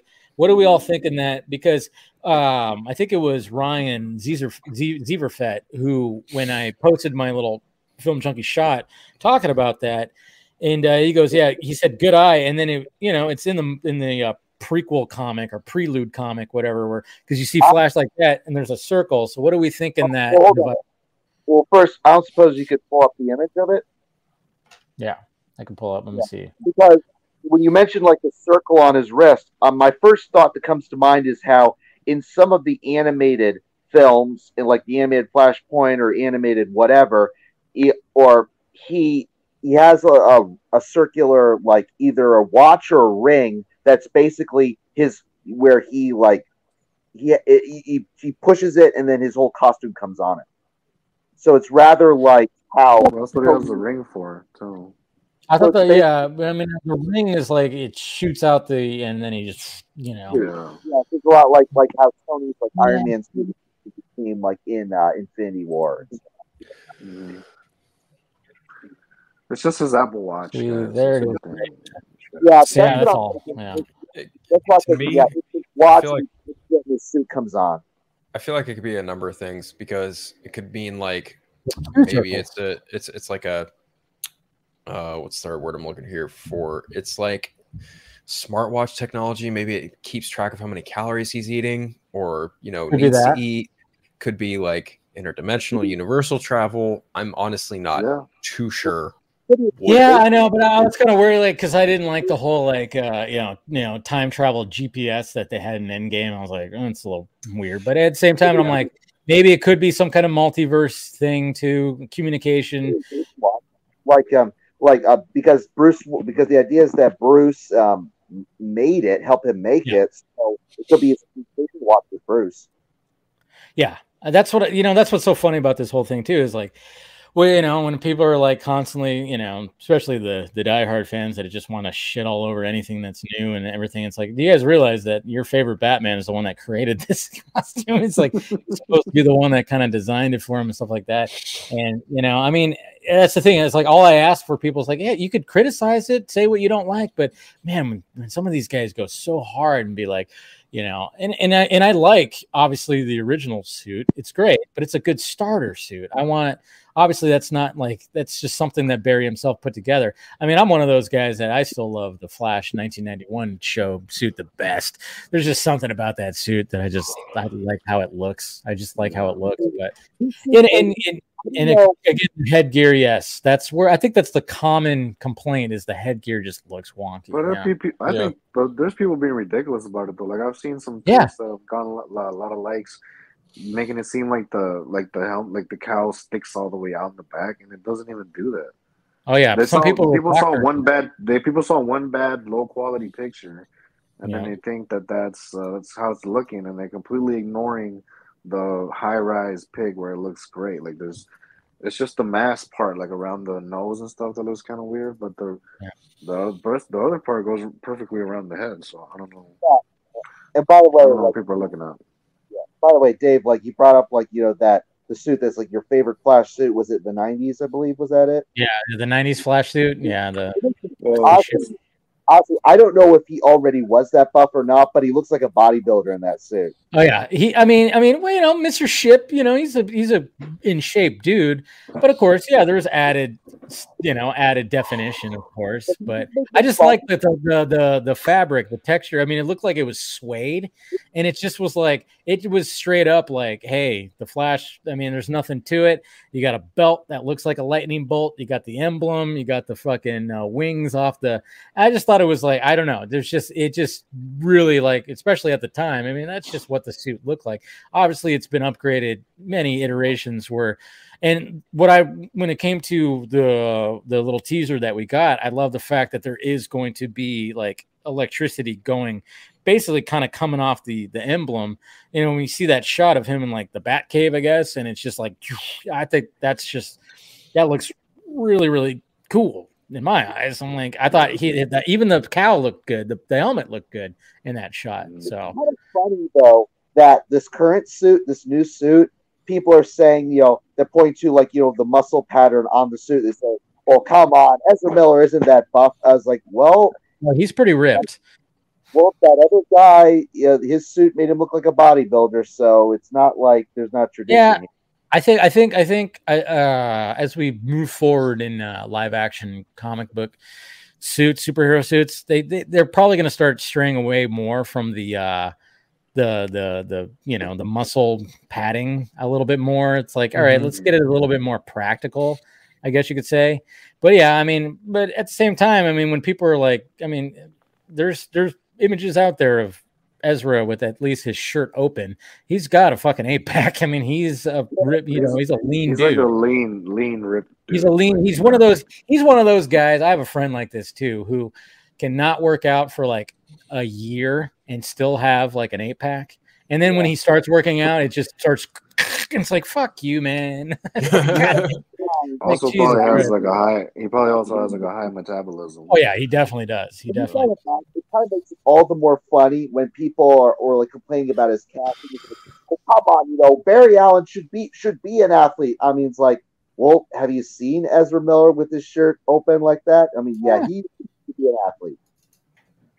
Yeah, it's just weird complaints. But I think I'm just wondering, like, when it gets to the point where it's like, yeah, we get like costumes where it's like, it's not, I mean, obviously they're always going to have something, but I mean, I think, when it comes to The Rock saying the hierarchy of the DC, I think he's just saying it because he's the one that's not going to have padding, and it's just like, holy shit, look at that. Yeah. Maybe that's what he really means. But at the same time, it's like, it's probably going to get to a point as we further along where, but look at even like the Flash TV series. It's not like there's abs and definition on Grant Gustin. You know, he's in shape, but he's a lean dude. He's a skinny dude. So I don't know if it's ever going to, you know, get more to that point, but it's just aesthetically, of course, it looks good because, you know, they want to rip it out. I mean, look at it, every time you look at a comic book panel, every fucking hero is just yoked out of their mind. I mean, not every superhero needs to be like jacked, you know, they don't need to be all ripped. That's why even Superman doesn't have to be ripped. He's just, you know, he's a powerful, strong dude. He's a big dude. I mean, that's what I liked. You know, when I've had debates with people about Pattinson, and yeah, fucking beta. Look at that. I got Ben Affleck. Look at Ben. It's like, shut up. I'm like, what? It's like it's a little more realistic. Like he's still got a lot of tone. Yeah, he's not bulging out. Like you know, but it's like, I mean, is that what you want? Anytime I see like those comments like talking about the people's bodies, I just picture like the meme of like the fat dude at the computer or whatever. Like that's just talking shit. Like I made that joke. Exactly. Oh yeah, the guy that's playing Warcraft. Yeah. Yeah. That's why I made that joke. All right, let's see what you look like, bro. I know. I made that joke too, like a while back. I'm like, no, not guys, you know, commenting on Robert Pattinson's physique who haven't done a sit-up since PE in high school. It's like, come on. It's like that's usually what it is. And I'm like, and then of course that got into a whole thing with like some people, and it was this one guy especially, and it was just like he would not stop. And I'm just like looking at his profile. I'm like, dude, you should not be talking. I mean, like you're talking shit about his physique. It's like, yeah, but I mean, he doesn't look menacing. I'm like, how the fuck does he not look menacing in that costume? That's what it's all about. It's not how jacked and like big he is. It's how he looks in the costume, and he looks menacing in the costume. Jesus Christ. He's feeling a better shape than John Campea, don't you think? Do what? He's in better shape than John Campea, don't you think?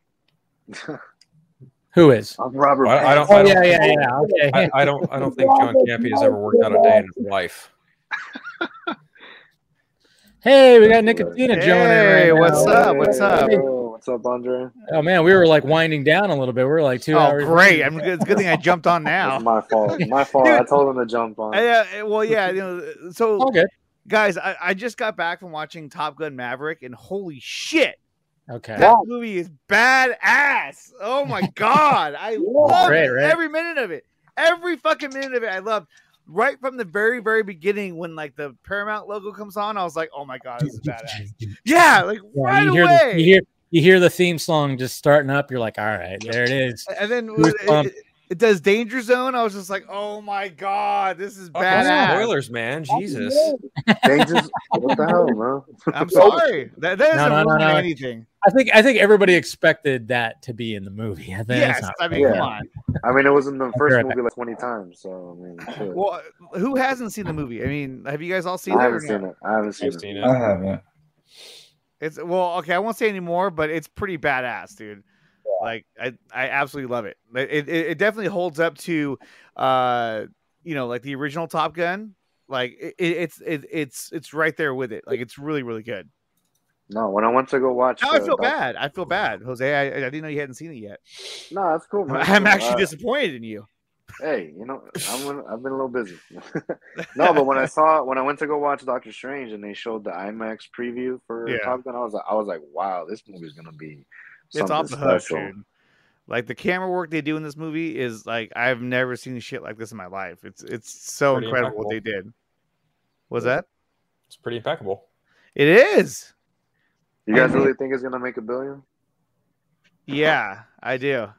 Because it's like it's the equivalent of like going to a theme park and riding like a bunch of roller coasters. I'm no joke. It's that good. I was like, dude, this is awesome. It's pretty so in Martin Scorsese's words, it's not. Hey, I know. I was going to say we got Scorsese over here.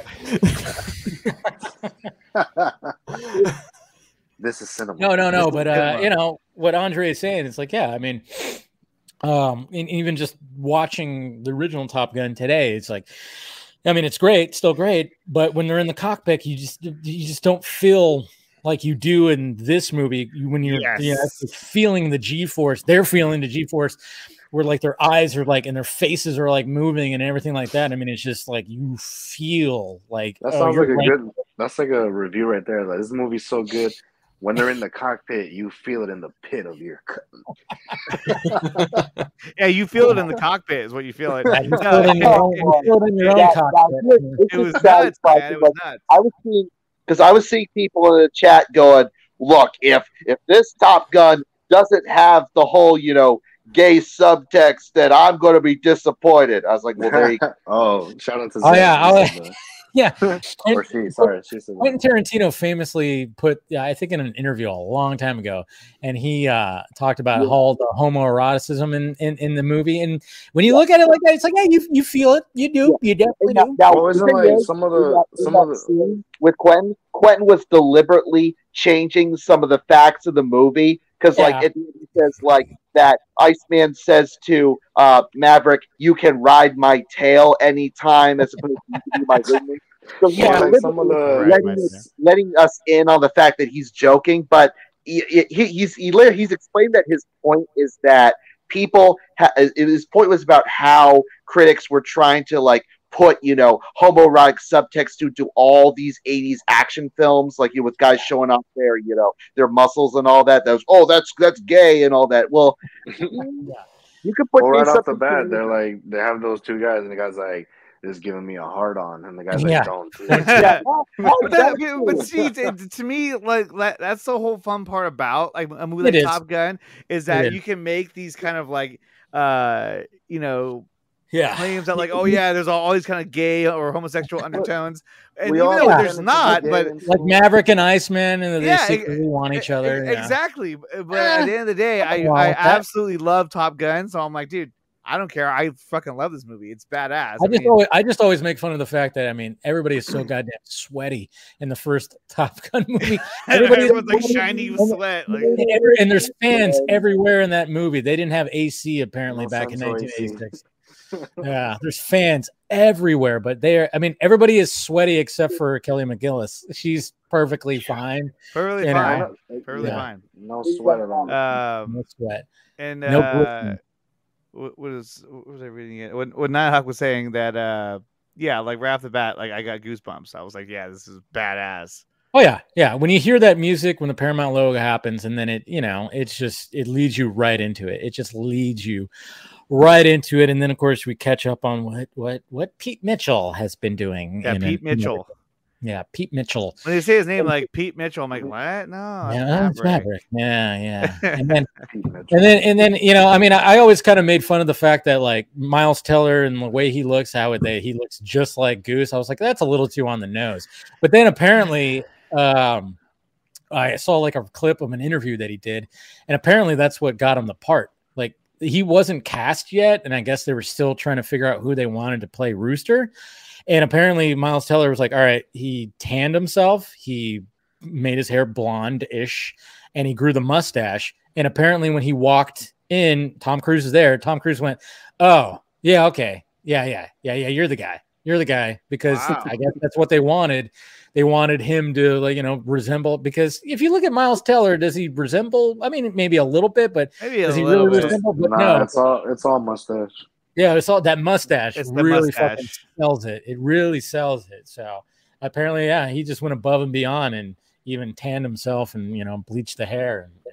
And, I guess that tactic works for some. I know it didn't work very well for what's her face who wanted to be Catwoman.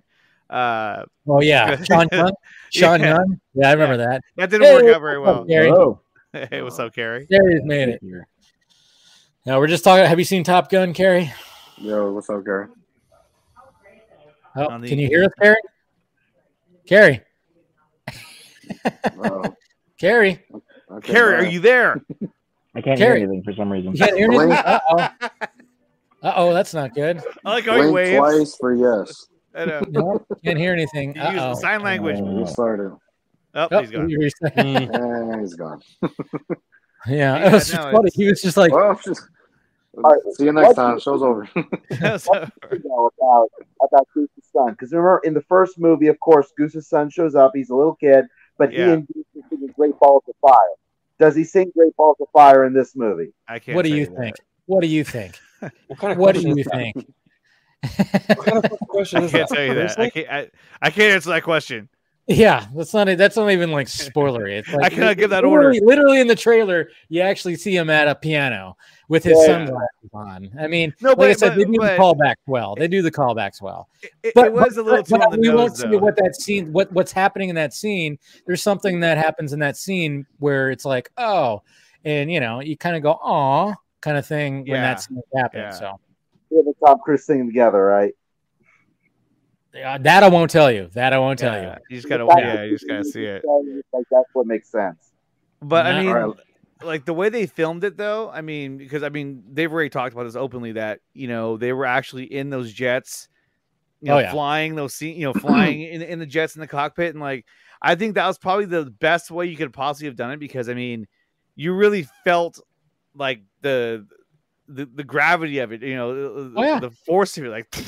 You're just like, oh my god, and you can see it in their faces too. They're just like, ah, oh yeah, some of the reactions that I think were actually their real reactions of like, ah. Oh yeah, it definitely was, and you better believe that some of the dialogue. I mean, that had to be all post production because there's no way that they were able to say some of these lines when they're like, being pulled like certain ways. That's what made it easier for the first one. They're on a soundstage in a fucking, cockpit. That's just, yeah. And also the fact that they always had the mask on, so they could dub whatever they wanted. Oh yeah, they could do whatever the hell they want. Yeah. No, it all just works. It all just.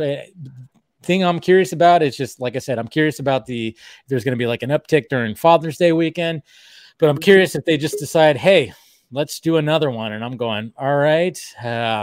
I don't know, man. I was literally about to ask you guys, like, if would you and should they make another one? But the thing is, without giving anything away, because like I said, when it comes to like what they have to do, it's like who's gonna make it out of this one?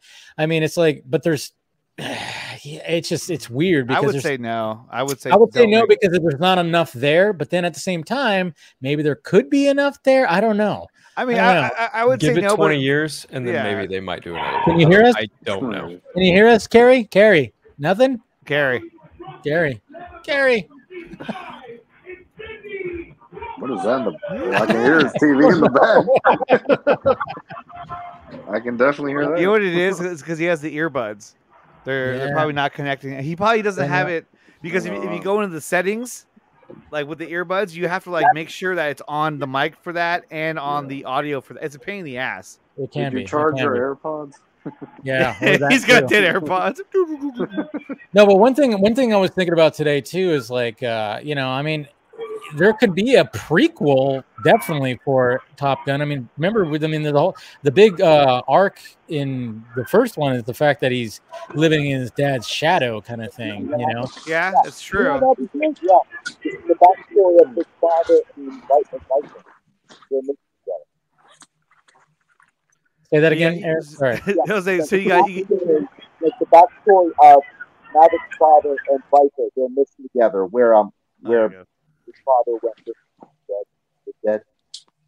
Yeah, I mean, that was yeah. That was one of the things that I was thinking about, like when I was watching Top Gun today. I was like, oh yeah, there's a lot that the theme was heavy on the fact that he's Duke Mitchell's kid.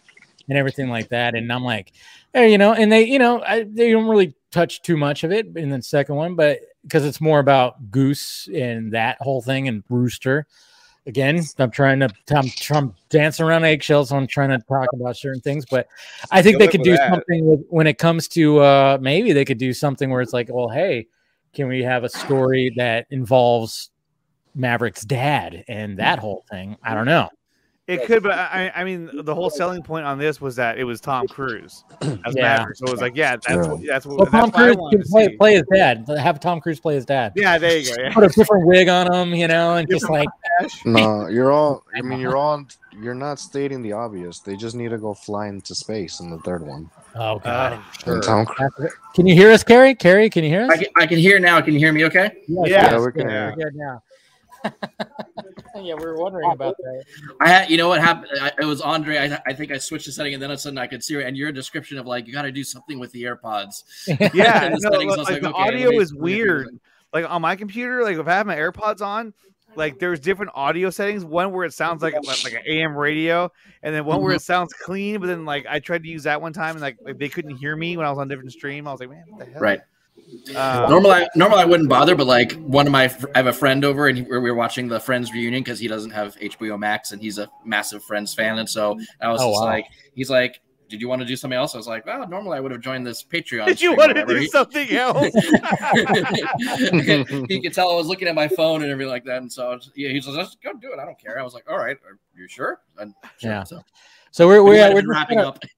Yeah, I know. Well, we'll go for a little bit more. But we're just kind of revisiting Top Gun Maverick. Have you seen it? We were talking about that again. Yeah. What'd you think? Love it. Oh, so awesome. It just seems like there's nobody that just is saying like, nah, it's fucking dog shit, man. Nobody's saying that. Nobody is saying that. That's what's so cool. I'm about sure there's somebody to look hard enough. Oh yeah, there's always somebody. Oh yeah. I mean, there were things that I saw in it that I was like, what? But at the same time, I was like, fuck that. This is Top Gun Maverick. I don't give a fuck. This is badass. Like, exactly. Like, you do what you want to do. It was awesome. But I mean, to think about. Another one. I mean, look, when it was first announced that they were going to make a Top Gun Part 2, I was like, there's not enough there to make another one. Like, I don't understand. And then by the time this movie's come out, I was like, oh, that was a great story. Holy shit.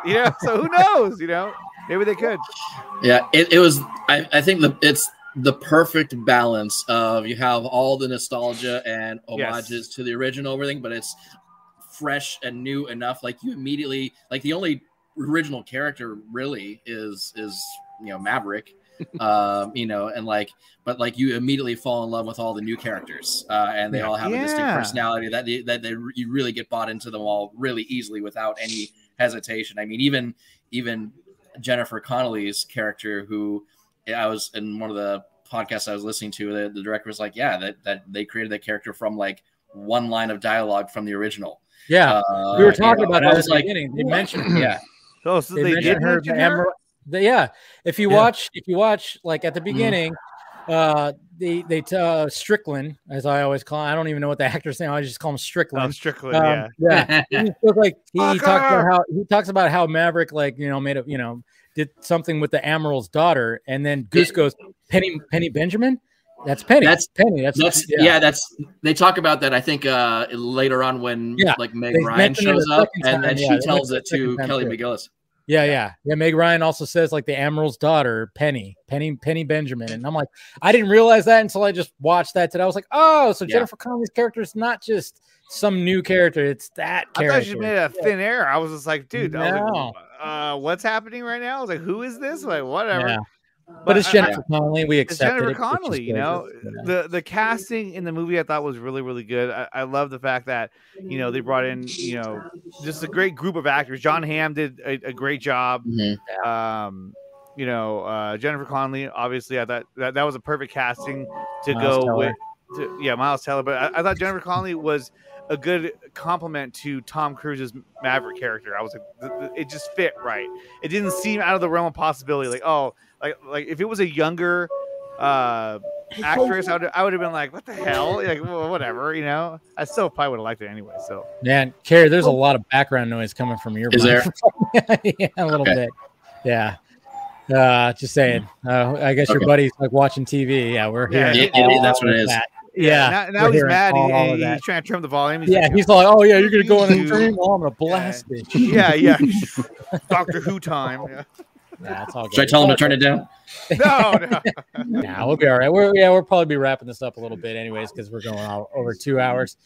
But well, Andre, obviously you've seen Obi-Wan. What's your take on Obi-Wan? Dude, you know what? I haven't. I'm gonna watch it tonight because I know. So I came home from work and I started watching it, and then my wife had the kids and they were gonna go do something like after school. So I was like, oh, I'm gonna watch them both right now. And so this was on Friday, and then as soon as I started, I got about like 15 minutes into it, and then they came home. I'm like, oh, great. And I work early morning, so usually when they go to bed, I go to bed. So tonight is the night I'm going to watch all that. So. All right, cool. Yeah, definitely do that. What about you, Carrie?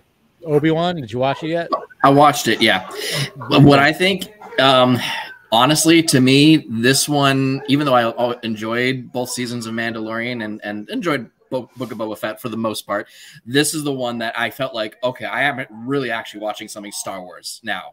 It felt way more than the previous iterations, the previous shows, and a lot of it, I think it has to. Well, two things. One, the John Williams score, I think, really brought me into it a lot. It just made it feel like, okay, this really is part of not just the world of Star Wars, but like really involved, like connected. And the fact that, like, I mean, this is really, I don't think this is a spoiler, but like the lead in is, kind of a recap of the prequel trilogy. That was insane. When I saw that, I was like, holy shit, this is the actual movies. Like this is real. You know what I mean? And for some reason, just that recap just got me emotionally in a way that I don't think I ever have, just watching the prequels from before. And it just really clued me into like, oh, this really is piggybacking off of like stuff that you've seen before. So in ways that the other shows haven't. So I think those two factors really made it feel like, okay, this is Star Wars. Like this is a Star Wars show, and this is kind of the thing I've been hoping this. Like this is the feel I've been hoping to have for a while now with these. I even said in my little review after watching this too, I thought, they're coming up with a good balance of like the prequels and then the main trilogy. I think they're trying to, that's the difficult part, is like they really have to balance out like, hey, this is in between that. So we can't ignore all that, everything in the prequel, of course. And then of course we have to embrace what's going to happen. And I think they're actually doing a pretty good job. Like I said, my only gripe is really the villains are not, I'm just kind of like, I don't know where these villains are going to be going. Hopefully it gets better. And then of course we're waiting for Vader to show up naturally. Yeah.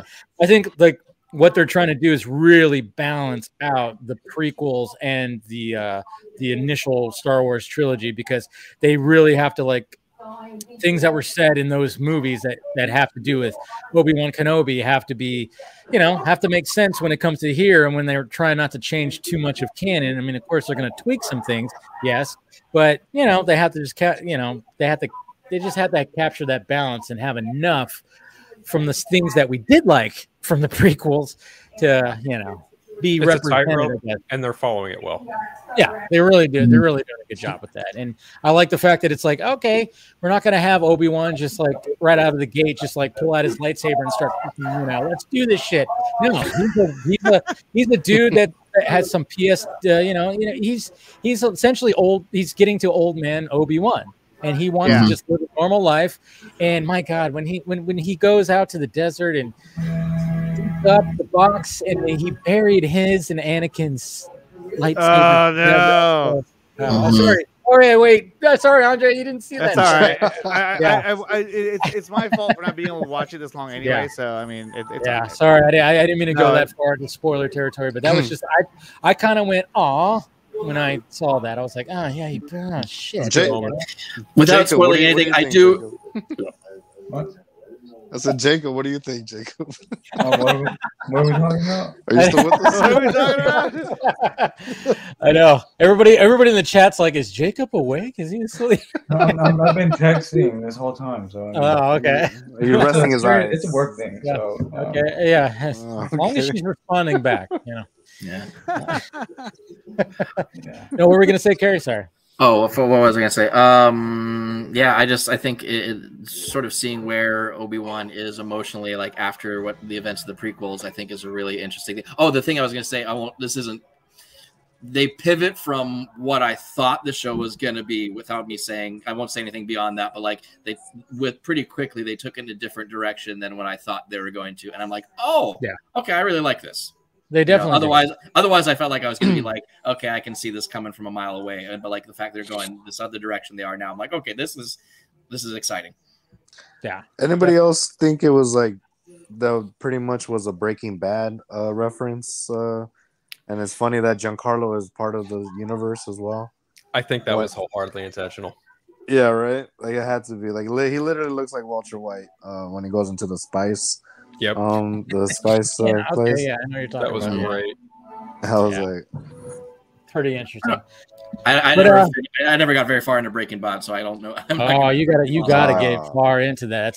That's like a perfect. I got towards the tail end of season 2, and I was kind of like, I don't know if I want to keep going. Oh, you got to keep going. It's a really good show. That hasn't even gone to the best parts. One of the best shows. Yeah, ever you missed some of the. Yeah, you got revisit that. Definitely. Does it not really become more like when does a point?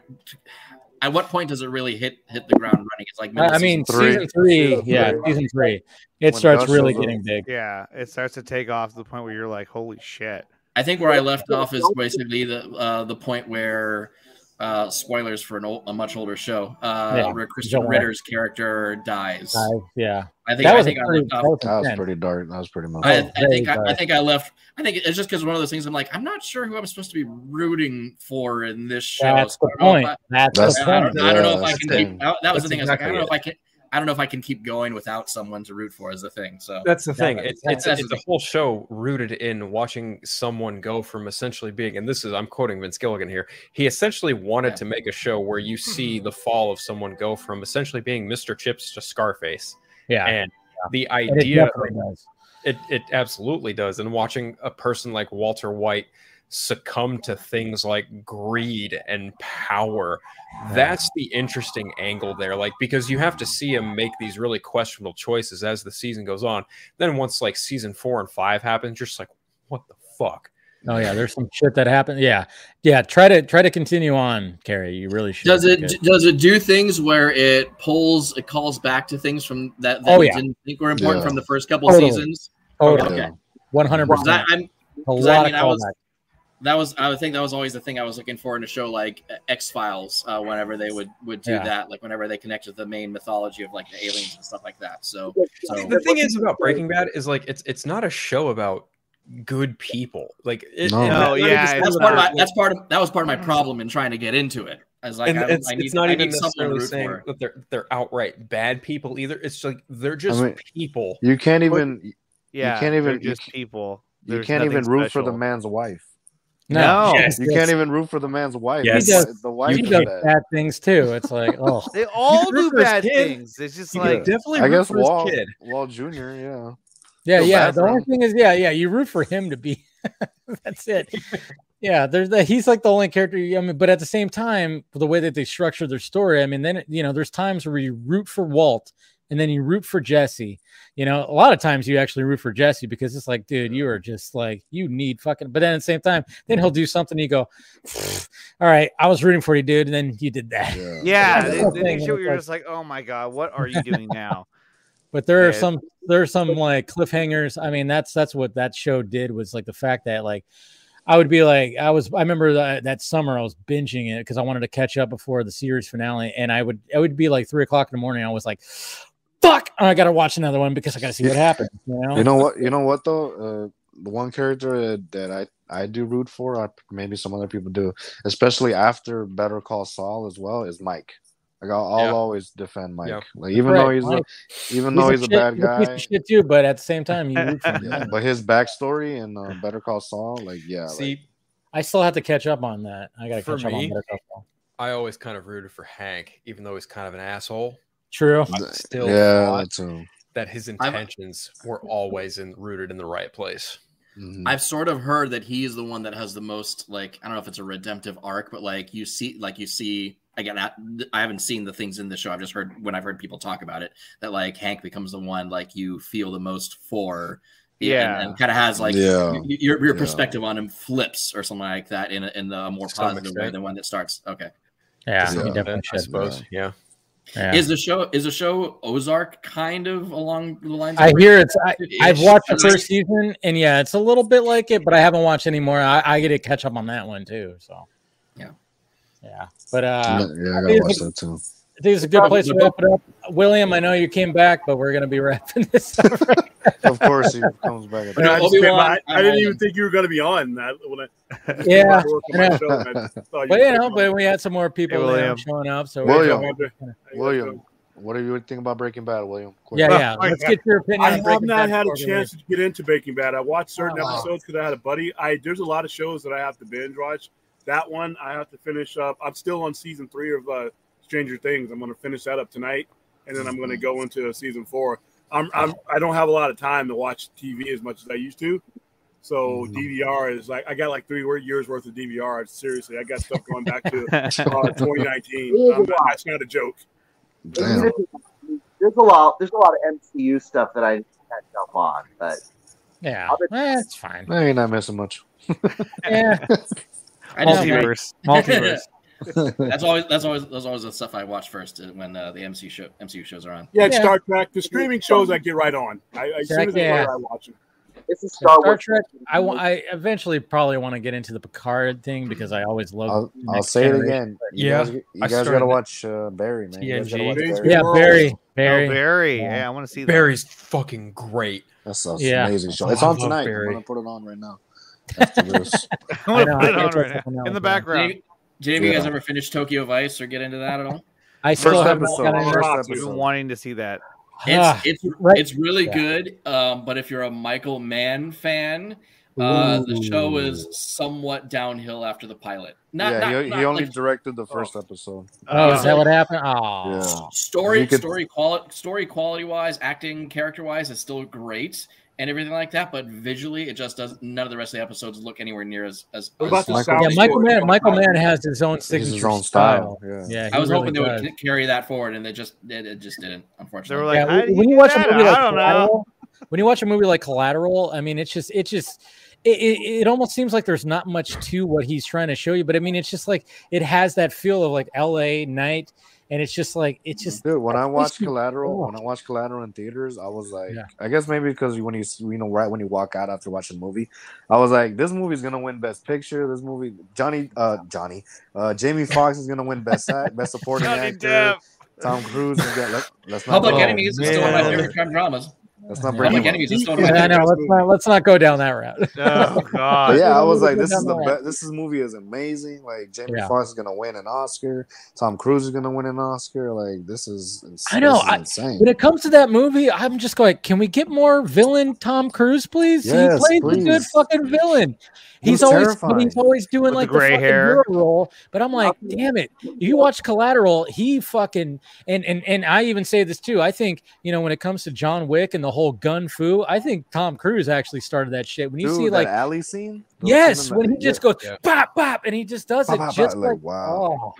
That's another thing. I need more movies with Tom Cruise saying, "Hey, homies." Is that my briefcase? Yeah.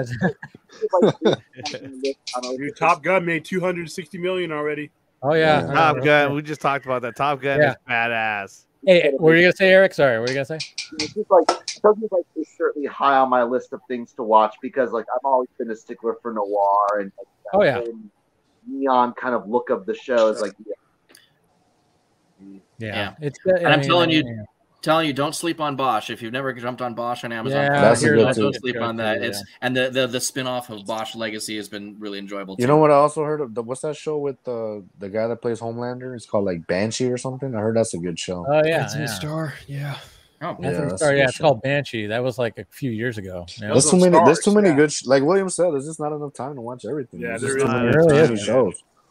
And then sometimes when I'm like, I should put on a new show, and then I end up putting on something I've already seen like 1,000 times. I'm like, I always Zack Snyder's Justice League. I guess 4 hours later, I'm gonna put. You know what? I feel like I'm gonna watch War of the Worlds right now as opposed to watching something new. Something like that. It's like I haven't watched War of the Worlds in a couple of years. I gotta watch it again. The pilot's 40 minutes long. Let me just put Zack Snyder's Justice League on. Exactly. No, that's exactly. Yeah, that's always what happens. It's like because I have like a list of everything that I need, but then I just end up putting on something. It's like comfort food. That's the thing. It's like if it's like, especially if it's at night, you just kind of want to go. I don't want to have to like concentrate on something. You put on something that's comfort food, Yep. And to be honest, Zack Snyder's Justice League, it's perfect fucking comfort food. You have that on the background, and you're just like every now and again, if you're working on something, you look over and go like, oh yeah, look at that. What a great scene. Okay, I love. I have that playing in the store. Look at that fucking masterpiece. Yeah. Zack Snyder's Justice League, BVS is another one that you just have on the background, and it just works.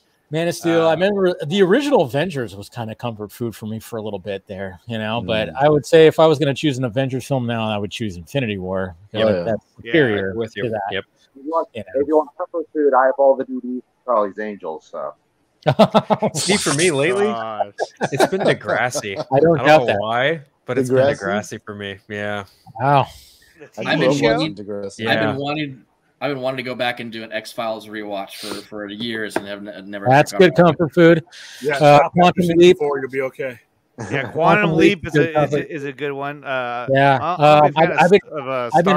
been every night, like usually when I'm done with the show and I'm like doing my editing, I put on Eureka. I don't know if you guys watched Eureka. I never watched it. I remember that. That's such a good fucking show. I tell you, don't sleep on Eureka. It went for 6 seasons. That show was absolutely it's great. It's fantastic. It'll always be The Simpsons for me too, like the old Simpsons episodes, like Family Guy. Family Guy. Yeah. You know, Lost isn't half bad either. I never watched Lost. That's another rewatch I've been wanting to do. You should watch Lost, Dave. I would take the cast of Lost and make my own Batman movie. That's what I would do. Yeah, pretty badass. I was recently watching compilation scenes of from the Naked Gun franchise. It's such a funny. All 3 of those are so good. The first one is the best. They don't make movies like that. No, they don't, and they can't. Your Spaceballs, your Hot Shots, those movies. Hot Shots. Fucking, I know. Speaking of Top Gun, I mean, Jesus Christ, Hot Shots Part 2. Part 2 was even fantastic. I mean, they don't make spoof movies like Ace that. Ventura. Well, Ace Ventura. You can't do that. They did, but they were all shitty movies. They were all crappy movies. So they just stopped making them. Okay, so now that you mentioned that about they did, and they're all shitty movies. Here's the thing: is that one of the things that I think is ridiculous is that whenever they kind of rehash or they redo an older movie, it always comes out just terrible. It's not very good, or just doesn't live up to the original. The only 2 in recent memory that have done it really well was Top Gun Maverick and Ghostbusters Afterlife. Yes. Both of those movies did a fabulous job at capturing the essence of the original movie. Like in Ghostbusters Afterlife, when I first heard the music from the first movie, I was like, "Oh, perfect." I mean, where has this been? No, I think when it comes to doing sequels, like later on, I think even Force Awakens captured that too. I think they had a good. I think this is when JJ was like, he was on top of his game, and he was like, "All right, I think they captured a good amount of nostalgia," and then they try to send it off to a new direction. But then, of course, I don't think Lucasfilm knew what the fuck they wanted to do. But I think JJ did a good job with Force Awakens, and then going, like you said, I even said that in my review. Andre was like, the other time that I felt like this was with Ghostbusters Afterlife. Yeah. It was like, oh, this is capturing a good balance of old and new. And I thought I felt the same way when it came to that. What do you guys got a better chance with sequels than you do remakes, so. Sequels, you got continuation. When it comes to remakes, what kills remakes is the era. A lot of times, like The Crow remake is probably not going to be as good, simply because a lot of it is the era that it was released in. You're trying to capture the era and the ambience that was in the mid '90s. Same thing when you try to remake Red Dawn and these things. Oh God! 90% of these, Red Dawn, Wolverines. 90% of these movies was the time that they were released in, and you can't replicate that. Yeah, you know what I think? I think one of the best remakes in most recent history is the Evil Dead remake. Oh yeah, Evil Dead. Yeah. What's his name? That makes it. I forgot the actor's name, or not the actor's name, the director's name. I can't remember his name either. I think he's supposed to be doing something new too, but no, you're right about that. I thought, because that's my all-time favorite horror movies, the original Evil Dead movie. Sam Raimi doing a super, super low budget and just making it work. And, it's cheesy, it's campy, but at the same time, he fucking made it work. When it came to that remake, when people were talking about the gore, like, in Multiverse of Madness, I'm like, just watch the fucking. Watch Evil Dead. You haven't seen, dude, the remake of Evil Dead. There's moments in that movie where I was like going, oh fuck. I'm like, I watched that movie in theaters, and there was people like gasping at certain points and like being like, oh my god, she has to like cut her arm off. Fede Alvarez, and for no reason. There you go, Fede. Yeah, there you go. Yeah, dude, the guy that was like the white dude with the glasses and the long hair, getting just like he was like a pincushion the whole movie. Yeah, just kidding.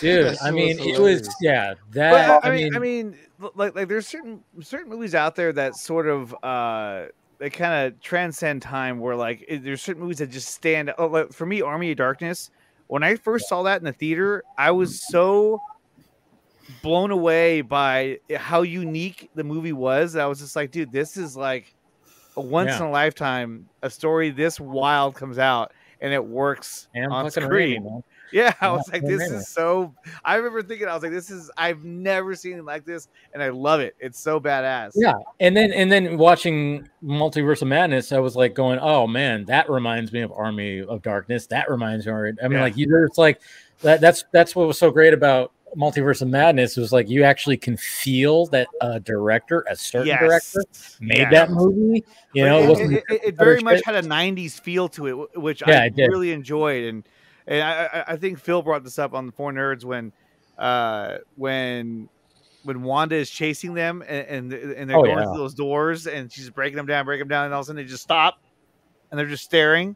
Yeah, and she just kind of comes out like, I was like, oh my god, it was badass. I was like, this is awesome. It was like he was like throwing you off, like, oh, you expect her to like break through the door, but no, she's gonna come from the side.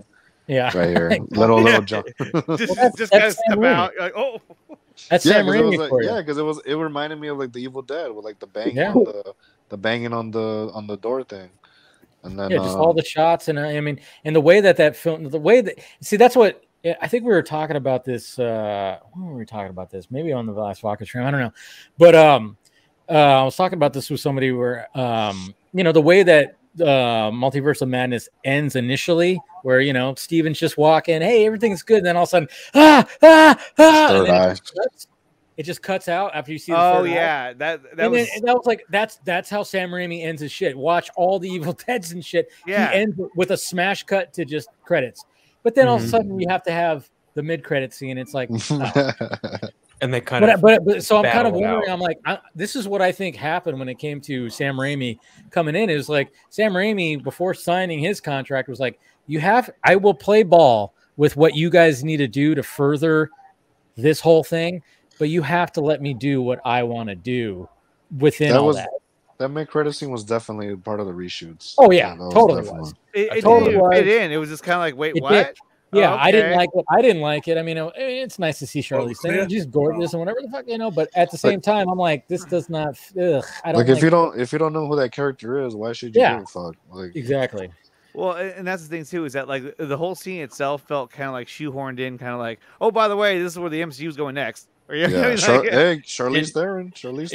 Yeah. It was so out of left field. When you see the very last scene of Doctor Strange and Multiverse of Madness, and then you see that mid-credit sequence, it's almost, I don't want to say contradictory, but that's really the only word that kind of comes to mind. It's because, at the end of the movie, he succumbs to the third eye and he freaks out on the street corner, but then literally that mid-credit scene happens, and he sees Charlize as Clea, and then the third eye opens. You're just like, fuck does that happen? And then they go jumping in the portal, like, I was like, whoa, what in the hell? When it ended like that, I was like, and me and my brother was like, whoa, that was it. I was like, dude, that's how Raimi ends his shit. I was like, that's how Raimi ends his movies.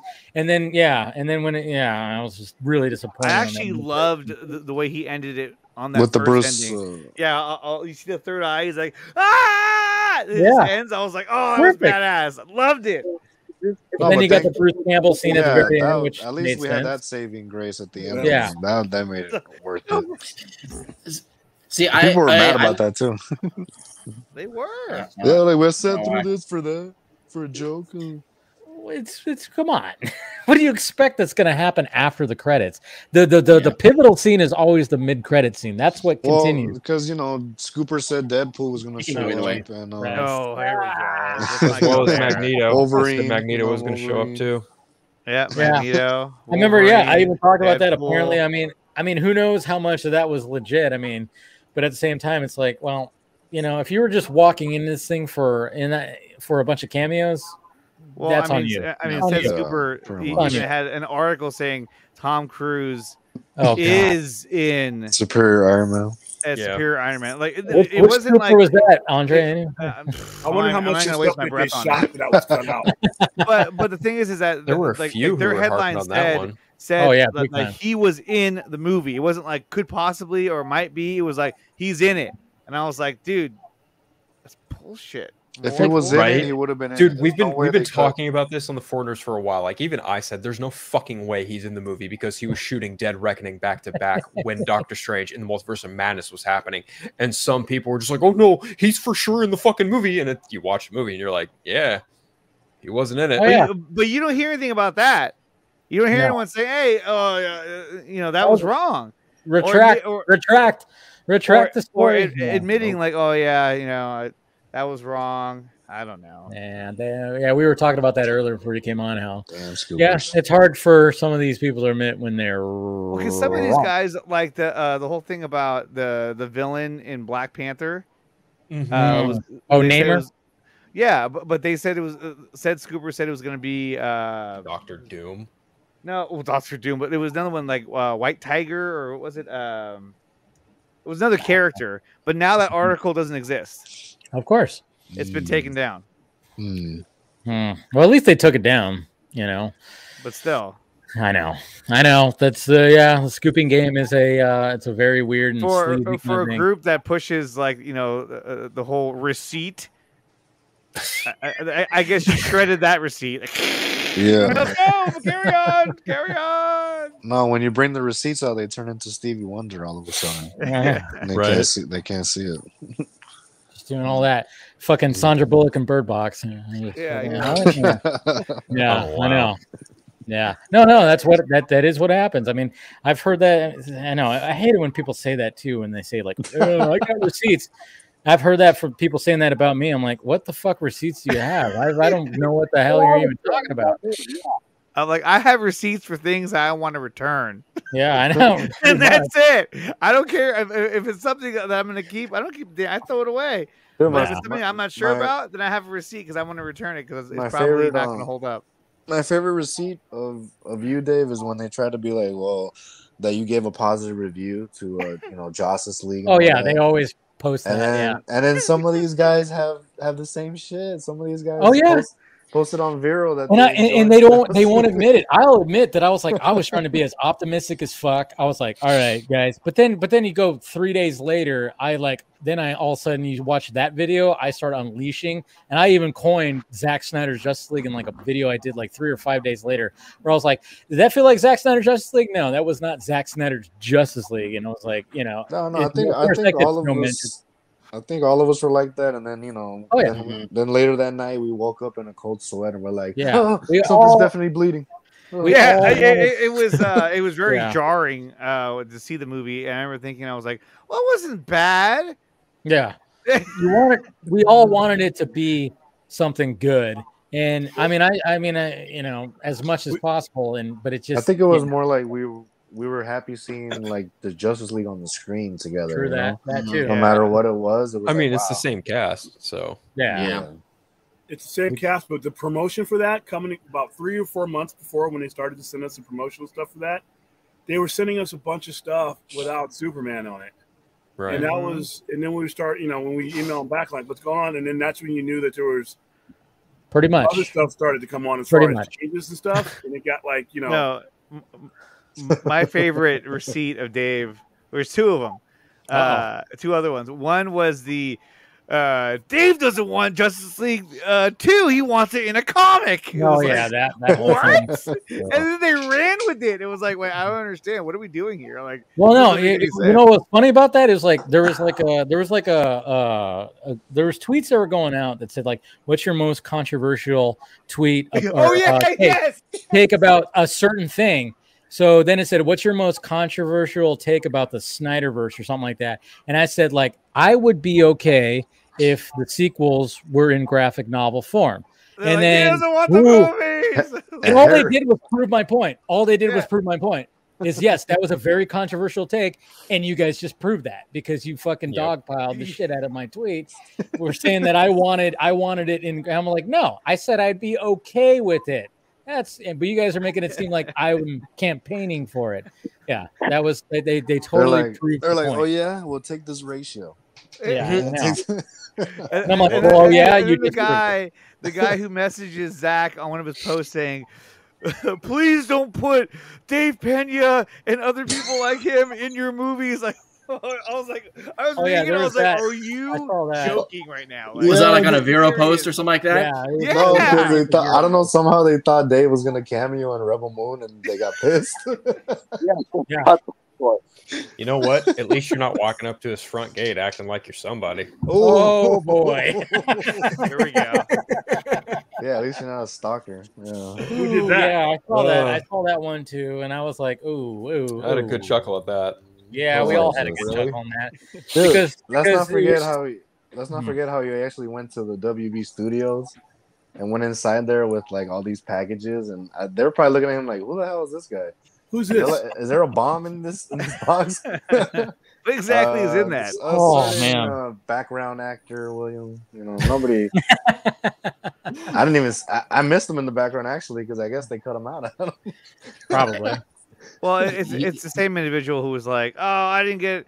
You know, he was back in the whole us not invited, yeah, and then he got an invite to the screening. God. He's like, "Well, didn't expect to get this," and then all of a sudden he just like, "Shut up!" He went silent. I was like, fucking. So which I'll say this: I never was like trying to like say.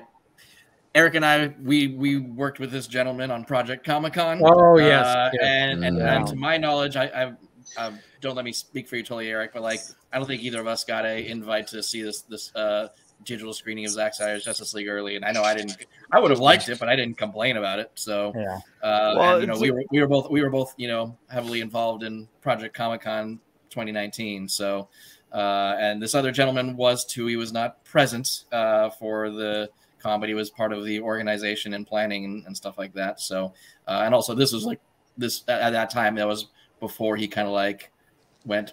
I don't know. I'm sorry. I just into the clouds. I can't have any respect for a grown ass man that throws a tantrum like a little kid online because he didn't get something, and then he ends up getting it, and it's like, and he's like, "We're just gonna forget that how you were acting before. You shouldn't have gotten that in the first place." Dude, the guy he's got some serious issues. I've had many private conversations with him, and it's just like, what the fuck? Like, it's literally like a what the fuck kind of thing. I mean, I've like paragraphs of stuff been sent to me from this individual. Oh my god. Yeah, and it's just like, what the fuck, dude? And like, it's very much one of those kind of things, and like trying to just like confide. I don't know what it was. It just got to a point where I'm like, dude, you don't need to be telling me all of that. You're telling me your life story right here, and I don't care. I don't care. You're fucking. You've been a dick to me like in public, and now you're trying to do this in private. What the fuck? I mean, it's really crazy how like some of these guys will just puff up the chest in public. DMs, totally different person, and it's not many people, but there's been some people in this whole thing where it's like, I'm not going to name names, but it's just like, you are a different person, not in public. What the fuck? Because there's a few people come to mind with that. Yeah, you're right. Yeah, he comes across very cordial, and his tone of voice when you hear. I met him in person like that.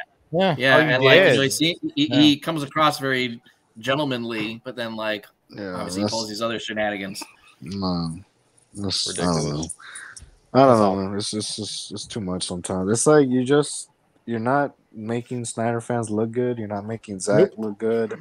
Well, not Zack like making look, but it's like it looks bad when it comes to like like, are you even a Snyder fan? Because all you're doing is like getting Zack talk shit about what are you doing here? These people with their hot takes and they're comparing other movies and shitting on one movie to bring up another movie. It's like I don't get it. I don't either. It's all wild. Crazy. It's all crazy. But I think we should wrap it up on that one. Right? On that note. Yeah, on that note, there it is. Yeah. Jacob fell asleep like that's all, folks. I did not. Right there. Murder She Wrote. That's all, folks. That's all she wrote. So we'll go around the horn. If you guys got something to promote, let's freaking do it. Eric, go first. All right. Well, you can follow me on Twitter at Hardboiled Films. You can follow me on YouTube at Hardboiled Entertainment, and you can especially follow at JL Motion Comic. You can follow the big project. And by the way, it's interesting that Dave, that you had Aaron Bailey on, with his excellent art for Batman vs. Deathstroke, because okay. What? All right. All right. Thumbs up. I mean, apparently, maybe he's going to be involved with some more stuff. That's good. You should. Guy's a good dude. Philip. Well, it's always a blast catching up with you and everyone else on the panel, Dave. Thank you again for hosting an amazing one per usual. You guys can follow me, Twitter, Vero, Instagram, and TikTok, just at Unfiltered. You can also listen to my podcast, Superhero Stress, as well as The Eternal Night. You can also catch me with Andre on the Four Nerds every Thursday, here and there. But yeah, that's kind of the gist. You can also catch me on the ACS Universe every Friday from time to time as well. So there it is. All right, Mr. Andre. Yeah, you can find me at the Nicotina Show on YouTube and also on Twitter, Vero, Instagram. I don't do TikTok. At least not yet. That's you. Check out Project Justice League. We just dropped a teaser for part 2. We're working really hard on part 2 and making it so as grand as possible. Really, I shouldn't be saying this, but I'm putting a lot into the nightmare scene because that's the one thing everybody wants the most. Of course. So that one's gonna be. We're trying to really develop that shot, that whole scene, so it's much bigger. And yeah, it's gonna be a lot of fun. So definitely check that out. Nice. Like it. All right, Mr. Champagne Pepe. Yeah, that's my that's my Twitter handle. If you guys want to follow me on Twitter, you can always catch me on the streams as well. You know, being the best mod on YouTube. Yeah, of course. I'm right. You know, not banning people for saying flush, but like other mods. No, I'm just kidding. I'm just kidding. But yeah, shout out to everybody watching and everybody on the panel. You guys are awesome. Thanks for doing this, Dave. Always. Yeah, no problem. And we got Mr. Taniche's bitch. Quiet. Sleepy bitch. Anything to promote? Watch X. There you go. Watch X. Boom. It's really good. You, Dave. Really good. All right. And then Carrie, you have anything to promote or anything? Just on Twitter, KM Vanderberg, where I am defending the MCU from bad takes. There you go. Uh-oh. All right. Somebody's got to do it. Someone's got to do it. Yeah. All right, William. Defend him from some bad movie making too. Here it comes. Here it comes. That's a bad take. Yeah. Okay. You can Google the Sci-Fi Center and find me on pretty much any social media platform. You can find me every Friday, 6:30 p.m. on Point Extra Lounge for the Sci-Fi Center Live, and then every Monday at 2:00 for a Sci-Fi Center Presents, where we go in depth within certain storylines, franchises, certain things like that. Cool. All right, guys. Make sure you smash that like, thumbs up, do all that stuff, do everything. Wait, Dave, you got to pull this up. What is this? I just saw this it. From, right this is from my Lord. Mr. Fear Jason. I literally just saw it right now. Fear Jason's good with the He's face a Photoshop god, man. He did beat it for the God Butcher. Good job. Yeah, look at that. That's me as Rooster apparently right there. I am Goosey's son. You can pull it off, Dave. You get the. You know what? I just gotta shave the rest. I just gotta shave, the rest of it. I gotta leave the stash. Maybe that'll work. Yeah, I like that. Even the hair too. You look more like Bob though. The guy in the back behind you looks like Bob because the glasses. Yeah. No, that's pretty good. Good job, and that's Andre behind you right there. That's me back there. Right there. There you go. All right. Thanks for photo Bob. That's pretty good. All right, guys. Well, appreciate it. Thank you to the Patreon family right here for, of course, supporting the channel and doing all that stuff, and liking how it's growing, liking how where stuff is headed, and hopefully it can head to bigger and better things. We're all doing some good stuff here, and smash that like, thumbs up, do all that, and I'll see you guys tomorrow for Film Junkie Live. And, even though it's a holiday, I'm still gonna do that shit. So why the fuck not? All right, guys, love you. Talk to you later.